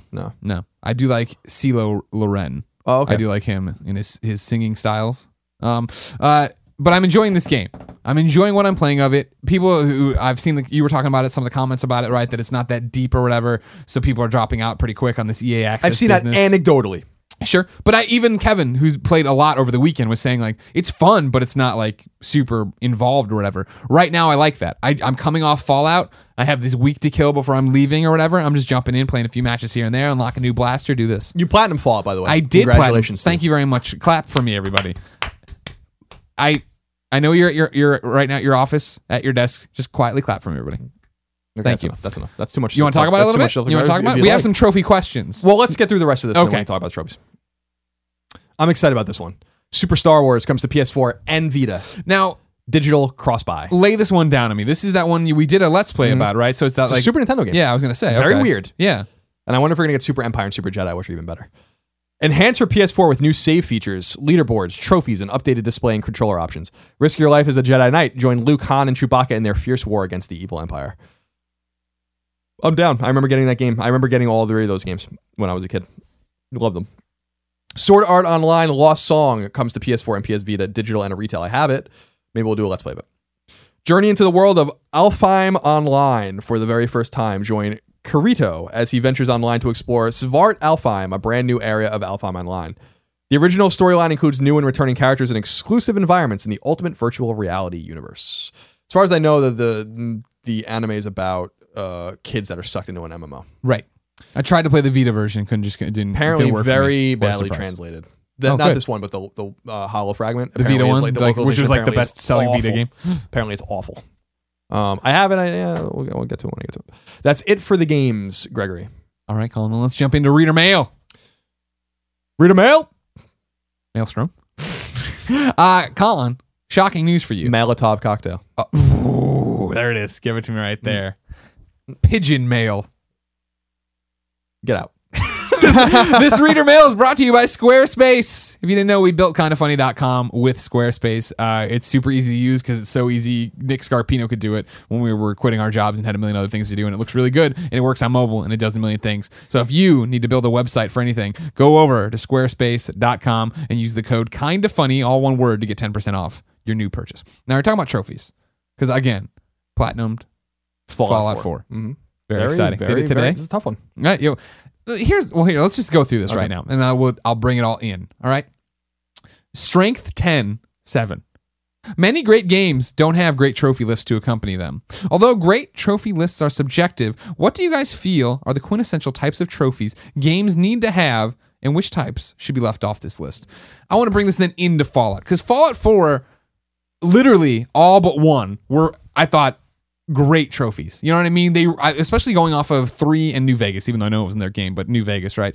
In the way that New Vegas trophies were rough. Exactly. And I really feel like Bethesda, whoever was in charge of trophies, looked at all the talk about that and was like, okay, let's make this trophy list accessible, fun, and attainable. You know what I mean? The whole thing from the get-go with it, when we looked at them on Colin and Greg Live the first day they were up, right, is like, this is a platinum you can get. It's going to take a lot of time, but it's not going to feel grindy for the most part, right? Like, I went through it and enjoyed myself. People are so worried about missable trophies. I was too when I played through blindly and I didn't know what was happening.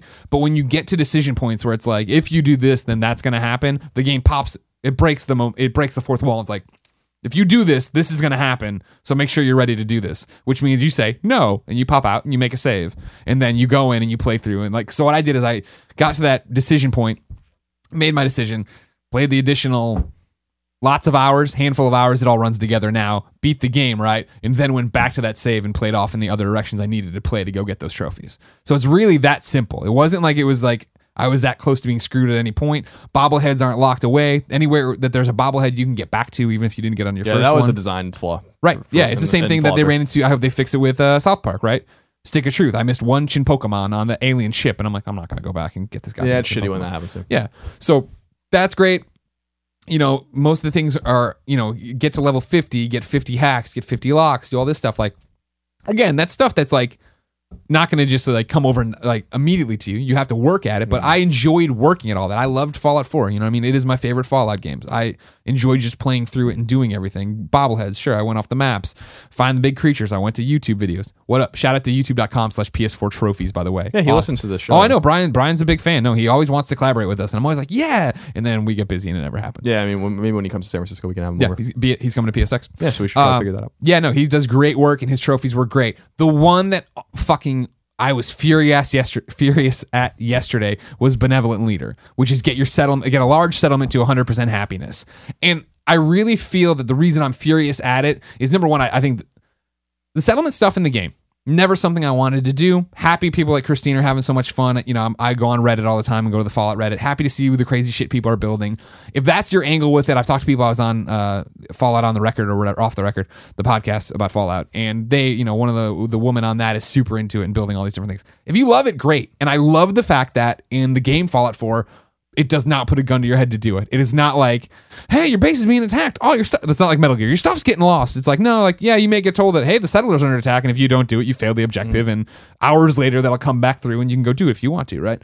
But getting to the end and going in, and I'm like, all right, let's do this. And it's like, I started watching videos. In Brian's video on PS4 trophies, right, is literally like, this is the longest trophy. It's going to take you forever. And like, it's one of those where it's like, I don't even really know. Yeah. I really feel like right now, this is for the first time in a long time, I guess, because everything's so explained out in guides and wikis, right? This trophy feels like what it used to feel like to go on the playground and talk to your friends and be like, well, how did you get that? And like, I hold the button. Like, how do I do that fatality? You know what I mean? Like, everyone has a different thing. Cause like, Brian's video is very much like build the level 3 clinics, get everybody assigned, have more food than you need, have more this, da. And I did that, and it starts working, and it's super slow. But then it's like I started complaining about it online, and some people are like, well, build statues, build this. And Brian's like, that doesn't work. And other people are saying, well, I heard TVs get it to go up faster. And I'm so desperate that I'm like, all right, I'm just doing all of it. Yeah, I saw that you built like 7,000 clinics in your... the clinics I did for sure. I had a ton of clinics, and then I just put down like hundreds of carpets. I put TVs everywhere. I put power generators everywhere that are connected to nothing just to get the stat up. So like, you know what I mean? And it's like, the problem is that it goes up so incredibly slow. You know what I mean? I left the PlayStation on yesterday from probably 2:00 in the afternoon till 10 o'clock and got it up to, I think it was like when I turned it off last night, it was up to maybe 92. You know what I mean? That's from like 60. You know what I mean? And then this morning I woke up and did it, and I turned it on and then went to the vet and came back and I put it on and I was at 98, but all of a sudden I had a red arrow going down, indicating that happiness was going down now. And I didn't have the trophy. So I panicked, ran around, found that the people who like, have you assigned anybody to anything? I don't even know how to do that. So, and this is the how do you do it? You walk up to, you have to be in like the view mode of your settlement thing, walk up to a person, click X to command, and then walk over to whatever you want them to do and hit X on that so that they'll go do it. Convoluted, not explained in the game, and really clunky. Not very well done. It's super clunky when you want to talk about crops because, like, you know, I'm planning food or whatever, and so I'd already signed a bunch of food there, but then I got more people, so I needed more food. So I'm like, all right, I'll just put down more stalks of corn right here, and I put the stalks of corn down next to other stalks of corn. They don't auto assign, and I'm like, fuck, and I'm like, all right, I'll go over. I click this guy who I can like. Sometimes you'll select somebody, and if they're around what they're running, it'll all highlight. So like they're highlighted blue, and then the thing is, and I'm like, well, this dude's only working 2 crops. I'll put him on this crop too. I do that onto the 1 stalk of corn, which he suddenly forgets about his other crops, and my number starts dropping. I'm like, no, goddamn, and like it's this game of like, fuck, like how do I just, you know, like just little changes without fucking it up. So this morning I came back, saw I was at 98, but now I had a red arrow signifying I was going to go down. Run around, and it turned out that, yeah, of the like 14 clinics I built, 6 people were all suddenly like, fuck it, and walked away. They just walked away, and they were unassigned now, so I had to run around and find people who weren't assigned, and the problem is, like, everybody just wanders. So, like, I'd find people on the other side of the map, not near the thing. I'm like, click on them. I'm commanding you to go, and I just had to get them closer and closer that I could select them and look. I'm like, all right, you're not assigned to a clinic. Come on, motherfucker. You know, you put them on a clinic. It's like, Jesus Christ. I wonder what it all is, because I have 5 people in my settlement, and no electricity. I have some crops and water, like everything I had to do for that quest, that main quest. Yeah. And my happiness is like in the mid 80s. Yeah. And that, like, I just wonder, and it's going up, I think. Yeah. So I'm like, I wonder if I just leave it alone. Like, it's one of those, again, the rumor is like that, you know, like people who are doing that is like that they get unhappy if you leave and are gone a long time. So if you come back a lot, they're happy about that. So like, they're like, when you start this trophy, don't leave. So I just never left. Because if you leave, sometimes I guess on PS4, there's a massive drop and stuff. Like, this is what I'm talking about. I don't know if that's 100% true. I don't know if anything, you know what I mean? Like, go watch the youtube.com/PS4 trophy video. That trophies, that worked for me. You know what I mean? That video worked for me from Brian. But I did do everything else too, just in case. You know what I mean? That was my thing of like, well, fuck it. Even if the TVs don't help and the carpets that I'm just piling up in the street don't help, I don't care. I kept making paintings and hanging them on the outside of houses, just like spamming them to the point where there's a meter up on the top that says size, which I thought signified how large your settlement was. But it's like a Little Big Planet, where what it really meant is this is how much you can build. So when I maxed it out, putting fucking paintings on the wall and carpets on the ground, it was like, you can't build anymore. I was like, oh, fuck. And then I go back and delete carpets, and I'm putting down generators to get, you know, it's just like, it's interesting. It's a pain in the ass is what it is. Yeah, but like, they'll probably fix it. I think they will totally tweak that system in some under the hood eventually. So if you're not going for it yet, I bet by the time you do, it'll be better. They probably in focus testing and QA didn't get that feedback. Right. But back to Strengthen's comment here. Strengthen. I like that. He's talking about what is a great trophy list. What are the quintessential types of trophies the game need, and what should they avoid? Like I said, I think for the most part, benevolent leader aside, Fallouts is a really great example of a really great way to do it. We want you to play all this stuff and have fun and go through. And like, even when I finished the game at level 46, 7, I'll say, or whatever, right? And then it was like, okay, now there's still a boatload of quests and bounties and shit to go do. It's not like, well, fuck, where am I going to get these XP? You know what I mean? I'm still getting XP, and I was still having fun and still collecting and finding things. It was great. You know what I mean? I like a trophy list that that lets me have the game on its terms and have fun with the game that way, right? Like, that's a great look at a trophy list, I think. Comparatively, that's not terrible, but not one I enjoy a lot, is the Uncharted of like, cool, you finished the game, now go kill 25 enemies with this gun you never liked. It's like, what was weird about the Uncharted trophies on PS4 is that they made them worse. And that was like so weird to me. It was like, oh, you used to have to kill 10 guys in a row or 5 guys in a row with brutal combos. Now you kill 10. Or like you have to kill 70 or like 10 guys with the hangman grenade grenade. Now you kill 20. And I'm like, why would you do that? Right. Like, did you really get feedback that these trophies were fun? I think the BioShock has a really good list, I think. I like lists that give you have to continue to give people a carrot at the end of the stick. I don't like trophies or games. Uncharted is a good example where it's like there aren't trophies at the end of the chapters. I think Last of Us's trophies were fucking awful. Shockingly bad. Yeah. I can't believe that they did the trophies like that. It's so bad. Like the Last of Us trophies are so fucking bad. You finish that game and you're like, I don't even, and this is such a shitty way of putting it, right? But stick with me, right? Is that I finished that game and I'm like, oh, what an amazing experience. Yada, yada, yada. We talked about how great The Last of Us is. But I'm like, oh, I didn't really get rewarded on the trophy front. And you know what I mean? No, not and it's at all. like, that doesn't take away from it. But for me, you know, like I loved Fallout 4, right? And so I wanted to platinum Fallout 4 because of that. I love Lego Dimensions. I wanted to platinum. I loved Metal Gear, right? And that platinum on Extra Life broke me, but I still want to do it as a way of not paying homage or whatever, but it's like, hey, I put in all this work into your game because I like it so much. But Last of Us trophy, I looked at, I was like, fuck this, never. No. I mean, clearly it doesn't matter to the quality of the game. I give the game a 10. Yeah. But, no, exactly. Yeah, I know, but you don't understand. But I agree. I was like, I felt so unrewarded on the trophy front. Not that that's very important, but I just think Naughty Dog should know better. And I'm really interested to see what Uncharted 4's trophies are going to be, because I cannot imagine for 1 second that the Last of Us trophies were well received, or they did not get feedback from people that these trophies fucking suck. And you can't do trophies like this. I think you're going to get Uncharted 3, 2, and 1's trophies.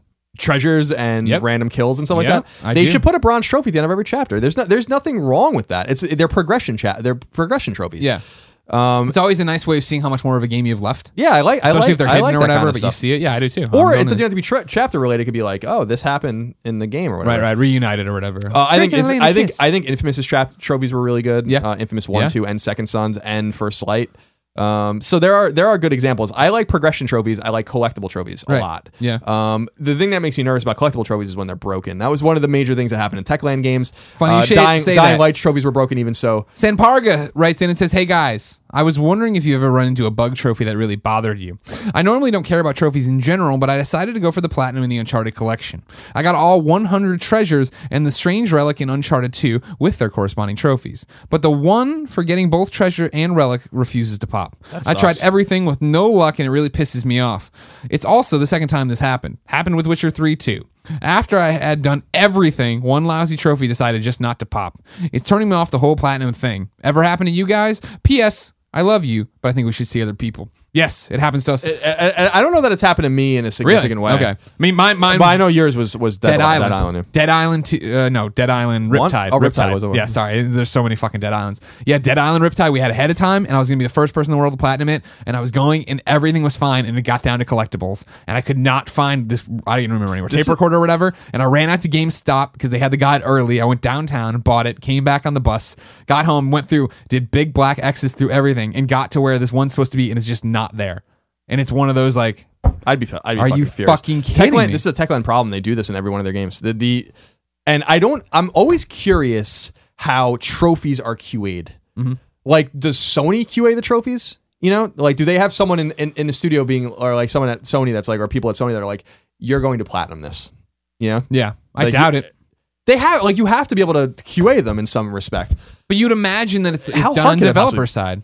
But how hard could it possibly be to make the trophies correct? And like, what's wrong with Techland that this keeps happening to their games? Like, this happened in Dying Light as well. And I haven't gotten the platinum in Dying Light, obviously. I haven't even beaten the game yet.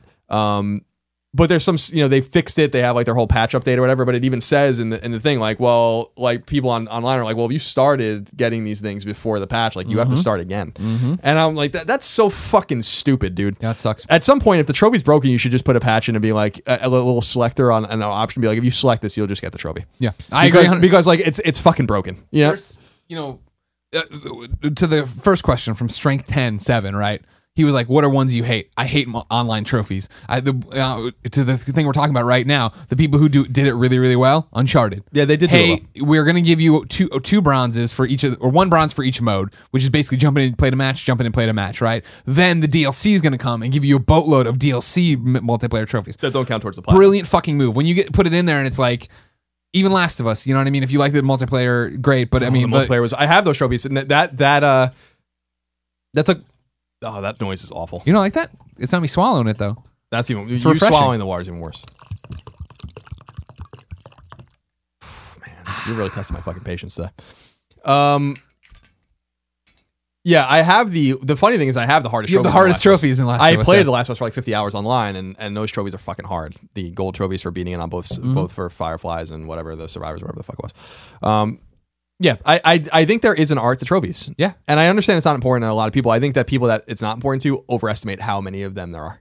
I think that a lot of hardcore people that listen to this podcast, hardcore PlayStation audience, they do care. Yeah. Even if they don't want to get the platinums, there are people that care about trophies that don't care about platinums. Like, they don't care. They always look at the trophies, though. They don't even go out of their way to get any of them. So it does matter. No, I agree 100%. And it's just not that fucking hard. That's the thing, is like, it's not that hard. Like, show me your game and I'll tell you exactly what to do. That's why we don't give it away yet. We always talk about when we leave this world behind. There's life behind. this life. I don't want to leave this world behind. I'm not quite ready for that yet. We're going to start a trophy consulting business, which I think is where a lot of questions. Colin, we talked a lot about journalism getting it right. I meant to start with this one, but we got it wrong last week. So we need to go through this. We have a correction. Sure. From Light Fret. Okay. Greg and Colin. Thanks for the great podcasts every week. I really enjoy them. One remark. Last week, you called Spelunker World pretty much a ripoff of Spelunky. People were mad. Spelunker World is a sequel to the 80s game called Spelunker and the 2008 announced remake Spelunker HD, though. Just wanted to clear that up. Yeah, Spelunky is actually inspired by this game. I got it wrong the other way, and then we were just like, made a funny joke. And I didn't say one way or the other, but I wouldn't have known that. But you didn't correct me. So there you go. I didn't know. One tweet I got about it was, sorry for the error. Of course, we're always gonna make errors. We have no stat boy. We don't have a stat boy. The one thing that someone said to me is like, how do you not know that? And I'm like, do you want to take a seat and I'll tell you all the things you don't know? Yeah. So obviously we don't know everything. You know, we're gonna make mistakes. We appreciate the correction though. And that was a pretty common tweet that we were getting this week. Yeah. Snarky Starkey, a friend of ours, wrote in to kindoffunny.com/PSQ and says, "What's up, guys? Hello. My question this week is on Drinkbox Studios' Game Severed. I haven't seen or heard much since going hands-on with it at PSX last year. I know it's confirmed to be there again this year, so my question is this. With the waning Vita support, what are the chances that Sony is pushing them to make the game multi-platform, using the DualShock 4's touchpad as an analog to the Vita's touchscreen, or even optimizing it as a PlayStation VR game? I know you're friends with them, so you might have insight that says I'm completely off the mark, but I thought I'd present it to you as food for thought." As far as I know, that's not even remotely the case. I had dinner with them at PAX East, and we talked about the game, and I'll leave that conversation to our ears, but the game, they're working on it, and it's coming. It's going to come out, and it's a Vita game. I've not heard anything from them. I mean, they don't tell me everything they do, but of course, they do trust us, and they do know us, and they listen to the show, I think. What up, Chris? And everybody else, fuck off. The game's not coming to PS4. I don't think that's the reason. I think that they're working on the game, and I think they have the luxury, unlike that they used to have, to make it right. Yeah. And I want to reiterate that you should reward them. You know, and I'm not saying that because they're our friends. Drinkbox Studios has been one of the great Vita supporters of all time, and you want to. Maybe Severed's going to be bad, and maybe you don't want to do that. But I hope that I wait for a review. But if it's great, and you're the ones who are like going to boycott Gravity Rush, then this is what you need to do: is jump out and get this. And so, what if first person dungeon crawling isn't your thing, right? Then that's what you need to get into. You don't see many studios dedicating a lot of resources to Vita exclusives anymore, and it will be probably on iOS eventually or something like that too. But they've made their careers recently on Vita, and they deserve credit for that because there's not a lot of people that are doing that anymore, and they're going to do that in 2016. You know? Yeah. So good for them. I'm proud of them. Speaking of PlayStation Vita, Greg Way, GB Lopez writes into kindoffunny.com/PSQ just like you can. This is greetings, Colin and Greg. Hello. I remember Colin talking about how excited he was for Hotline Miami 2 on the PlayStation Vita. However, I don't remember him giving his thoughts on the game. Personally, I absolutely love it. It's longer, more challenging, the soundtrack is still fantastic, and I love the new character abilities, particularly the dual wielding. What are your thoughts? Thanks, guys. P.S. I only like you as a friend. I think I got through about half of it. I really liked it. The other things came out and I didn't get a chance. You know, there's always something in the fucking way. Yeah. But I really liked it. It was more Hotline Miami. I really think that's you and I were on the same page in terms of being super stoked for that. I had loved playing Hotline Miami 1 on my PlayStation Vita. Getting Hotline Miami 2 I was into. My problem with Hotline Miami 2 was I felt that it got away from the close corridor stuff. When it started really using big maps, which sounds great, but when you're on any screen and the way you had to pull it around, I'd walk into a room and immediately get killed. You're like, fuck. And I understand, well, Greg sucks at games, and like, you have to learn to play that way. And it's like, sure, but what I loved about Hotline Miami 1 was moving into a close corridor, moving into a tight room, and then making my choice, not going in and getting shot and then be like, all right, so there's a guy over there. So now, even though I can't pull the screen that far, I'll cut right. You know what I mean? Right. Like, trial and error wasn't... It was the way you played Hotline Miami 1, but it wasn't the way you played it in Hotline Miami 2. Hotline Miami 1, the trial and error was, I've gone into this room, there's a guy coming, I want to pop out and he killed me, but I knew I had a chance to kill him. Whereas this, it felt like they had the upper hand a lot. Yeah, it seemed a little bit bigger. Yeah. But still, I like it. I mean, I like the story's fucking weird, and then the music is ambient. Yeah, I think it's a good game from what I played. From what you played. OZMTB14. Wrote in kindoffunny.com/PSQ, just like you can. It says, hey guys. Hey. Why do we have such an obsession with trophies? He already heard the first part of the podcast, wrote this in, beamed it to my iPad. I love them just as much as you guys, but why? Sony doesn't reward us with getting platinum trophies. Example themes, PlayStation Store money. They are going to do that with Bloodborne, by the way. What are they giving you? I think they're giving you a theme that only platinum trophy guys get, or trophy. And they also do send out emails all the time of like being in the being top 1% or whatever. I rarely go back and admire my old trophies, and no one outside of our ecosystem cares or even knows what they are. Can you envision a future where PlayStation gives us rewards for our plats? Or does Sony feel like we don't care, so why should they? Thanks, John from Tennessee. P.S. I love you. No, really, I do. No, I think that they do care. I think that their trophies are important, and I think Sony knows that. That's why they talk about them all the time. Yeah. But I think their risk they're running is that having a reward program for platinums means that you'll go farm platinums. That you can go on PS3 especially and get fucking a bunch of easy platinums. So I don't think the numeric there's not a numeric solution. It's like 100 platinums you get this because people will just farm it and it's not fair. I do like their solution with Bloodborne, which was to say like we're going to give you a theme for getting a platinum of Bloodborne. Yeah, I wish they did more of that. Yeah, and so I think it's appropriate for them to do that, and I suspect that they'll do more of that. I think there is also a possibility. Remember what kept trophies off of the PSP was piracy. So what if one day the trophies get hacked, and people do hack trophies still, and they do cheat, and if you go on the leaderboards on PSN profiles or whatever, you can see like there's a list for cheaters and a list without cheaters. Like, there's clearly a way to cheat still to get trophies. Nice.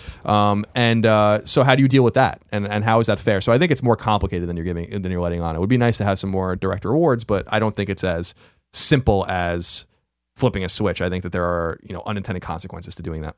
My thing is, like, why do we drive ourselves for trophies and stuff? And his comment here of no one outside our ecosystem cares or even knows what they are.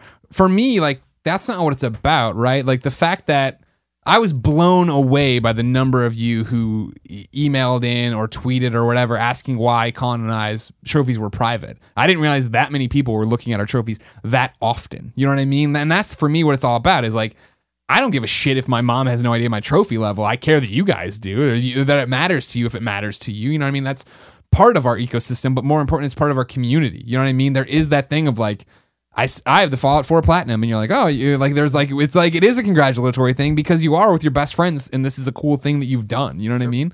Like, I like the fact that it's funny, like with the Fallout 4 one in particular, right? Of like, I guess that wasn't the one. Whatever trophy, whatever I was chasing back in the day, where I ran into the fact of like, oh man, this PS4 trophies guy on YouTube was really good, and then you find out like, oh, he listens to our shows and knows who we are and does all this stuff, and then like, I went over the weekend. I was all over, and more than usual, I guess. I was all over the boards for the Fallout 4 stuff on PlayStationTrophies.org, right? But I'm a lurker on those boards. I rarely post. But this one in particular, I was chasing. One guy posted that he platinumed it. What are the questions?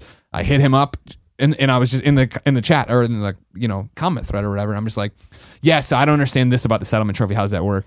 He responded, but recognized my name and then reached out. I mean, like, that's the thing of like, I'm not on my site. I'm not a personality there, but he knew me because of the PlayStation community. And like, that's where it gets down to like the same reason our show's a big deal, even though it's not like millions of people listen to it, right? It's because we have this awesome community around it. And that's what trophies are awesome for, is keep connecting all of us so we can have this nerdy little Morse code we talking about how this bronze goes or what goes there.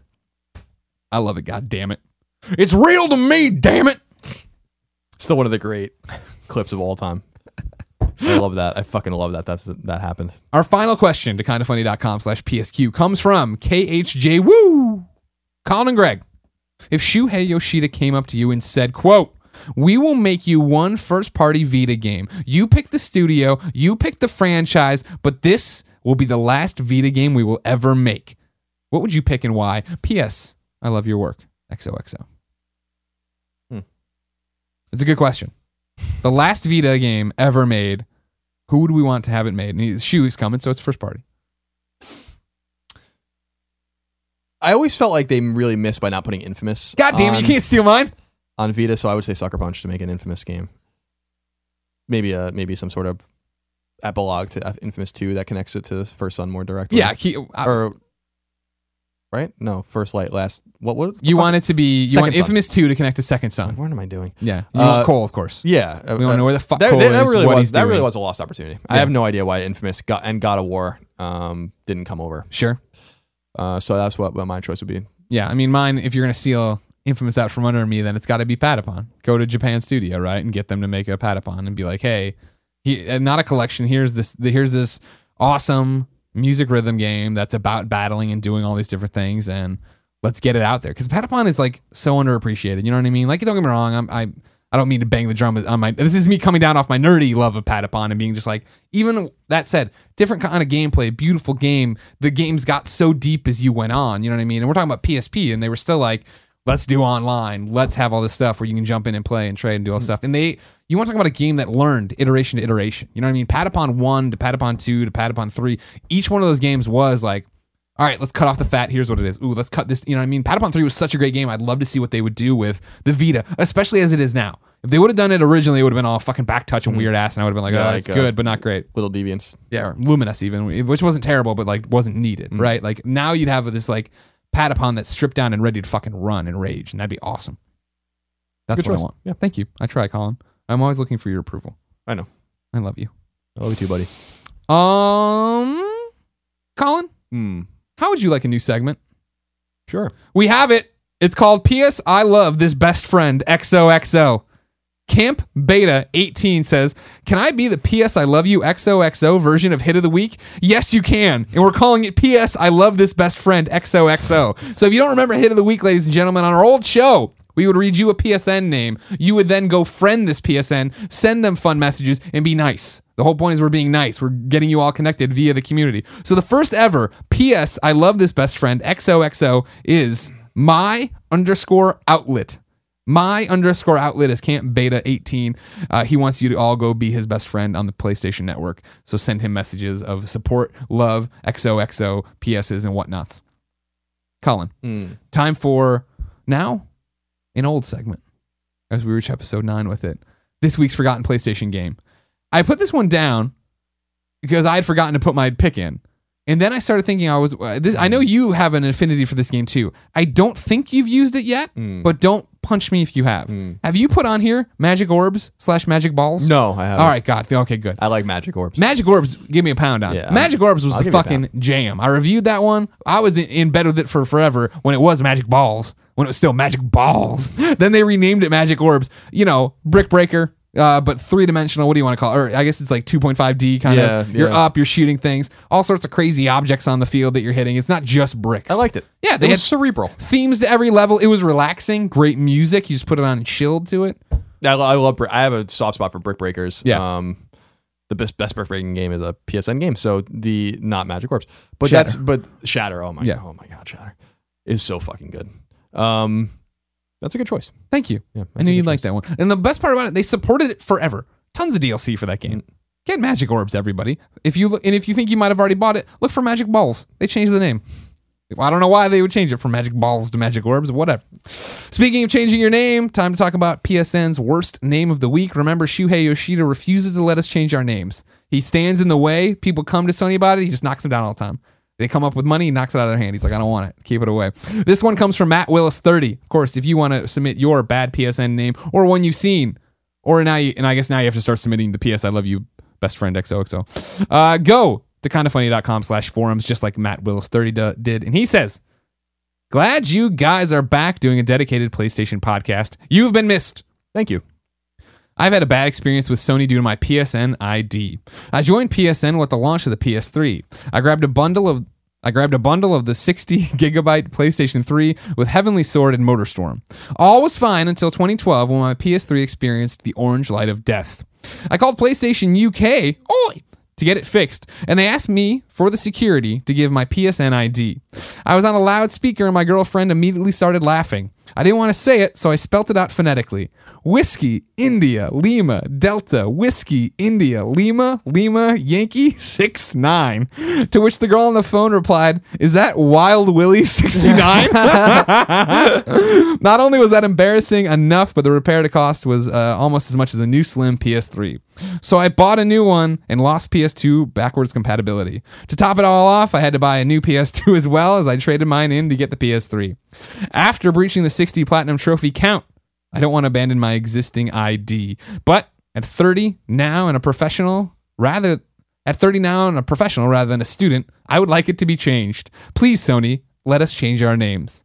Matt Willis, 30, aka Wild Willie, 69.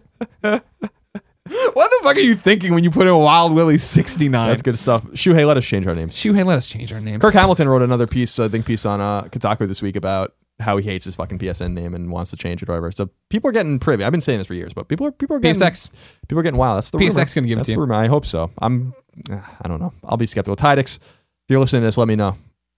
Just more reassurance. Just tell me more. I still believe it's true from what I've heard. Ladies and gentlemen, this has been PlayStation I Love You XOXO episode 9. If you didn't know, this is a product of kindafunny.com. So go there, watch all the videos, subscribe to the Twitch feeds, subscribe to all the YouTube channels, back us on Patreon if you want some exclusive content early. And of course, please keep downloading and watching this show each and every time it airs. Tuesday, 9 a.m., brand new episodes coming for you. We ain't missing a beat with the Thanksgiving break. Don't worry about it. We'll be right there. Remember, PSX is coming up really quickly. It's going to be Saturday, December 5th. We will be there as the only PlayStation podcast doing anything. So come out Saturday, main stage, 5 p.m. Come watch us do the show. Guests will be there. I'm already starting to book people of importance far beyond ours to come be a part of that show. Then we're doing our PlayStation Experience panel. Kind of Funny's Just Cause 3 meet and greet Jillian's 8 o'clock. It's right across the street from where you'll be at PSX, so you have no excuse not to come. It's free to get in. It's free to eat. If you want to booze, you probably have to either line up really early or just bring money and be 21. Because we can't let the kids booze. No, can't let that happen. And of course, if you love me, please help me win the Game Awards trending gamer thing. TheGameAwards.com. You can go there and vote, or you can just tweet. And what is the hashtag? Hashtag is TGA Greg Miller. Or no, it's implied. The ego is implied. Hashtag TGA PewDiePie. No, we don't even say he's nominated, Colin. Don't you want the trophy right there? Ladies and gentlemen, each and every episode of PS I Love You XOXO ends in a song and a segment we call Singing to Shuhei. Today's submission comes, of course, from kindafunny.com/PSM. That's where you go to submit your music. Hopefully, and preferably, a YouTube link and some kind of Bandcamp link or SoundCloud link where I can just download the MP3 and put it on both versions of the show. Today's submission comes from longtime patreon.com/kindafunny and kindafunny games subscriber TacTrack, who put in his submission. All he said was my submission and then 2 links. He's a man who knows I like cutting right to the chase. Very curt. It's TacTrack's single here, Out for Justice. TacTrack is spelled TAKTRACK. So just TAK is the weird part about that. TacTrack. He has an album out, Mission of Mercy. We've been giving it away for years, it seems like, on Colin and Greg Live, because even though we've only been doing a show for a a bajillion copies, but you can go get it on iTunes. And keep in mind, if you're the YouTube watcher here, you're going to roll off into this to an annotated slate. Click on that to go watch the video on his channel. If you're listening to the MP3, we will play you the song right now. So, ladies and gentlemen, here is TacTrack with Out for Justice. It's been our pleasure to serve you. Groovy. Watching out for justice on my frickin' iPad. I got a call from Batgirl and she's a Bat fan. Slick, this ain't no fucking movie, I am Daniel Craig. Round to the chest, Skyfall, what a bloody mess. Don't forget, has anybody seen fucking Richie? I'll put my dick up on the table, stir a martini. I'm above the law, nah, I am street raw. About to punch you with my third fist hidden in my beard. Goddamn, the busted bitch has exit wounds too. Deactivate the hoe and put her on her knees, boo. Delta Force, out karate, chop and slap them whores. Way of the dragon, break it, do you want more? This whole manic way of life got me marked for death. But I am all these super legends come to interact. Bubba Hotep, I only live twice, see. Tomorrow never dies, so I'm resting quite nicely. James, Bruce, Chuck, I call me Steven Seagal. Campbell, Wayne, I burn. Bitch, I am Norris. I'm Batman. Out for justice, 007. James, Bruce, Chuck, I call me Steven Seagal. Campbell, Wayne, I burn. Bitch, I am Norris. I'm Batman. Out for justice, 007. Let's not stand on ceremony here. All right, you primitive screwheads, listen up. Everybody see Richie? Made a serious mistake. There ain't nobody upstairs. Then I will break you. Resting Thunderball up on the Book of Dead. My name is Bruce, I got a chainsaw for a hen. It's Evil Dead 2 up and on this dark night. I'm the bane of all these jokers, taking all these bitches' wives. Russian roulette with a fully loaded gun in one. In all denim like a Texas friggin' cowboy, son. I got my cape on, bitch, I'm watching Looney Tunes. If the bat signal hails, also got them Bond tools. Live and let die, the world is not enough for me. The silent rage of tack track is full of entropy. Even though I'm Mr. Norris, ain't no Ranger fan. Cardinal Nation to the heart, I'm terminating angels and I'm hard to kill, you can ask the dirty police. Pontoon bitches could not do it on their nice beach. On deadly ground, and in case you try to get shifty, just remember this dick is dark as Gotham City. James, Bruce, Chuck, I call me Steven Seagal. Campbell, Wayne, I burn. I am Norris. I'm Batman. Out for justice, 007. James, Bruce, Chuck, I call me Steven Seagal. Campbell, Wayne, I burn. I am Norris. I'm Batman. Out for justice, 007. Put your money where your mouth is. What's your name? Fuck you! That's my name. You can't close shit. You are shit.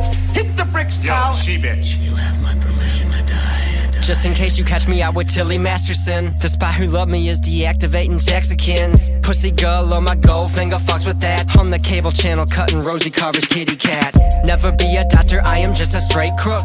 Under siege too, Steve is an insane cook. The glimmer man with every bit of weirdness I can dish. I'm writing Octopussy onto every Christmas gift list. Every Bond girl wants to fuck with Bruce Wayne, but every Batgirl wanna do the same thing. And all these bitches, all these pussies love Seagull, but Chuck Norris fucked them all first, straight raw. James Bond is my motherfucking psyche though. I'll be that secret agent 00 until I go. For your eyes only see, Simon Says suck a dick. I'm John McClane too, die hard in this fucking bitch. James, Bruce, Chuck, I call me Steven Seagal. Campbell, Wayne, I burn. I am Norris. I'm Batman. Out for justice, 007. James, Bruce, Chuck, I call me Steven Seagal. Campbell, Wayne, I burn. I am Norris. I'm Batman. Out for justice, 007.